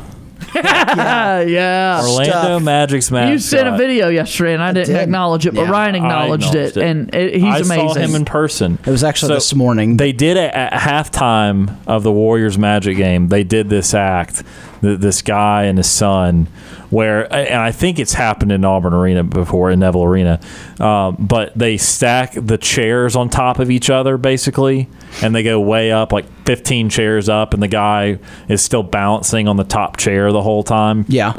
Well, that was at halftime. Between the third and fourth quarter, Stuff goes out there, and he gets on a platform, and he just stacks the chairs as he stands on the platform, and he looks around the crowd, waiting for this big epic moment. And then when the music changes, he locks the other stacks the other chair on top of each other. It's like, whoa, look at what I did, and it just mimicking the guy. And the funniest part was the guy that was doing the act was handing him the chairs to do. Let's go. So Stuff is pretty dang funny. Well, speaking of NBA mascots, I don't know if we've ever told this story on the air, but the first time we went to SEC Media Days as a group, I think it was 2018, 2019. We rolled up there, and 18. It was in Atlanta, and we're trying to find a place to park to go into the Omni Hotel up there to get registered. And there was an Atlanta United soccer game that had just gotten out, and we're driving up. There's people everywhere walking in the street. We're just trying to drive through, and a motorcycle pulls out in front of us from State Farm Arena. And it's Harry the Hawk, the Hawks mascot, just riding. And he's by himself. Nobody with him. Nobody with him. He's on a motorcycle, and he's just riding by himself in front of us on Harry the the road. Hawk living everyday life in Atlanta. I know. And we saw him. I saw Hooper this weekend. I saw him running around, and he seemed like a really fun guy. Yeah. When I went to a Detroit Pistons game on Friday night. What's the Utah Jazz's bear thing mascot? Human bear? I should say Jazz Bear is what's listed here. Jazz Bear? Yeah. There's another. The Suns have a gorilla, don't they? They do indeed. For some reason. They do indeed. Yeah. You ready for a TV guide, Brooks? I always am. Okay. Our show is about to end, but we've got you covered on entertainment for the evening. Here's Sports Call's Nightly TV Guide. The Sports Call Nightly TV Guide is brought to you by our friends over at White Claw Hard Seltzer. Stop by your local TK's convenience store, pick up a variety pack of White Claw. I watched a couple of movies on the airplane. Good. Yeah. Do you remember them? Yes. What were they? You watched a couple? How long was the flight? One there and one back. Okay. Hour 58 minutes. What'd you watch? Yeah, what'd you watch? What'd you watch? I watched Bruce Almighty. Okay, classic. Hadn't seen it in quite some time. But I fell asleep watching it. Yeah, that's a staple in the TV guide. And then I turned on The Proposal. Okay. With Ryan Reynolds and Sandra Bullock. Watched the whole thing start to finish. And I love Ryan Reynolds. I missed that movie so much, and I'm glad I had it back in my life. So find those wherever they're streaming. That's made appearances on the Nightly TV Guide as well. Yeah. You could do a movie Monday with one of those. Yeah. I could. You could. I wouldn't know what to say. I'd be like, yeah, they did Watch things. because it's funny. Yeah. Things were good. What's on TV, Brooks? Ryan, you said something a moment ago when you were talking. What did you say about The Proposal? Oh, I was going to start doing the first one. No. What did you say about The Proposal? Ryan Reynolds is a great actor. I like He him. said something about a rom-com. No, I was looking for. What did you say about Ryan Reynolds? Is great. He's great. I'm glad you think that because he's on the Nightly TV Guide tonight. The only movie pick I'm giving you this evening, 6/24 on Movie Max. It's R.I.P.D. starring Ryan Reynolds and Jeff Bridges. The one Ryan Reynolds movie that Ryan hasn't seen. Wow. I mean, I have not seen it. There's been a few more, but I was surprised it wasn't Deadpool. It feels like Deadpool's on every week. Deadpool is a staple. But that is your only movie pick because, like our sponsor White Claw, there's a variety of sports on tonight. I haven't seen R.I.P.D. either. It's not a great movie, but I enjoy it. Brooks hasn't seen it either. I went and saw it in theaters. Literally just talked about if it was good or not. Yeah. What's on TV? I've just told you R.I.P.D. is on, your movie pick. As I said, like our sponsor, variety of sports on tonight. Variety pack, White Claw. I'm going to move on. 6:30 ESPN. It is Ohio and Miami, Ohio. Some action tonight. Also at 7 o'clock, or that's on ESPN 2. Also 7 o'clock on ESPN. Ball State Toledo is in action tonight, so some action for you. Ryan can't wait for that one. Yeah, I'm not going to watch second. Yeah, that's upsetting. 6:30 TNT tonight, something that will have a little shred of Ryan's attention, but not mainly because there's other stuff on tonight. But the Edmonton Oilers take on the Tampa Bay Lightning and some hockey tonight, 6:30 TNT. Follow that up at 9 o'clock on TNT with the Nashville Predators heading out west of the Pacific Northwest to take on the Seattle Kraken. Climate Pledge Arena is their home. Basketball action for you tonight. Some college basketball, 7:30 on FS1. Georgetown tips off their season from Capital One Arena in Washington, D.C. as they take on Coppin State. So some college basketball action for you tonight. And, of course, some women's college basketball action for you on our sister station, FM Talk 93.9. And, of course, you can watch it on the SEC Network. Plus, 7 o'clock, Auburn tips off their season versus Sam Houston State. And that is a look at your Nightly TV Guide brought to you by our friends at White Claw. Brooks, thank you very much. Yes, sir. We certainly do appreciate it. We'll see you soon, okay? All right. Ryan Lavoie? Hope you enjoyed your flight movies, and we'll see you next time. Thank you, buddy, for being here. I enjoyed it. All right. Talk to you soon. That's going to do it for today's show. Literally just saying words here. I'm not doing That's going to do it for today's show. Thank you so much to everyone that tuned in and called in. Thank you to Eric McDade and Justin Ferguson for stopping by. For Ryan Lavoie and Brooks Childress, my name is JJ Jackson. Thank you and good day.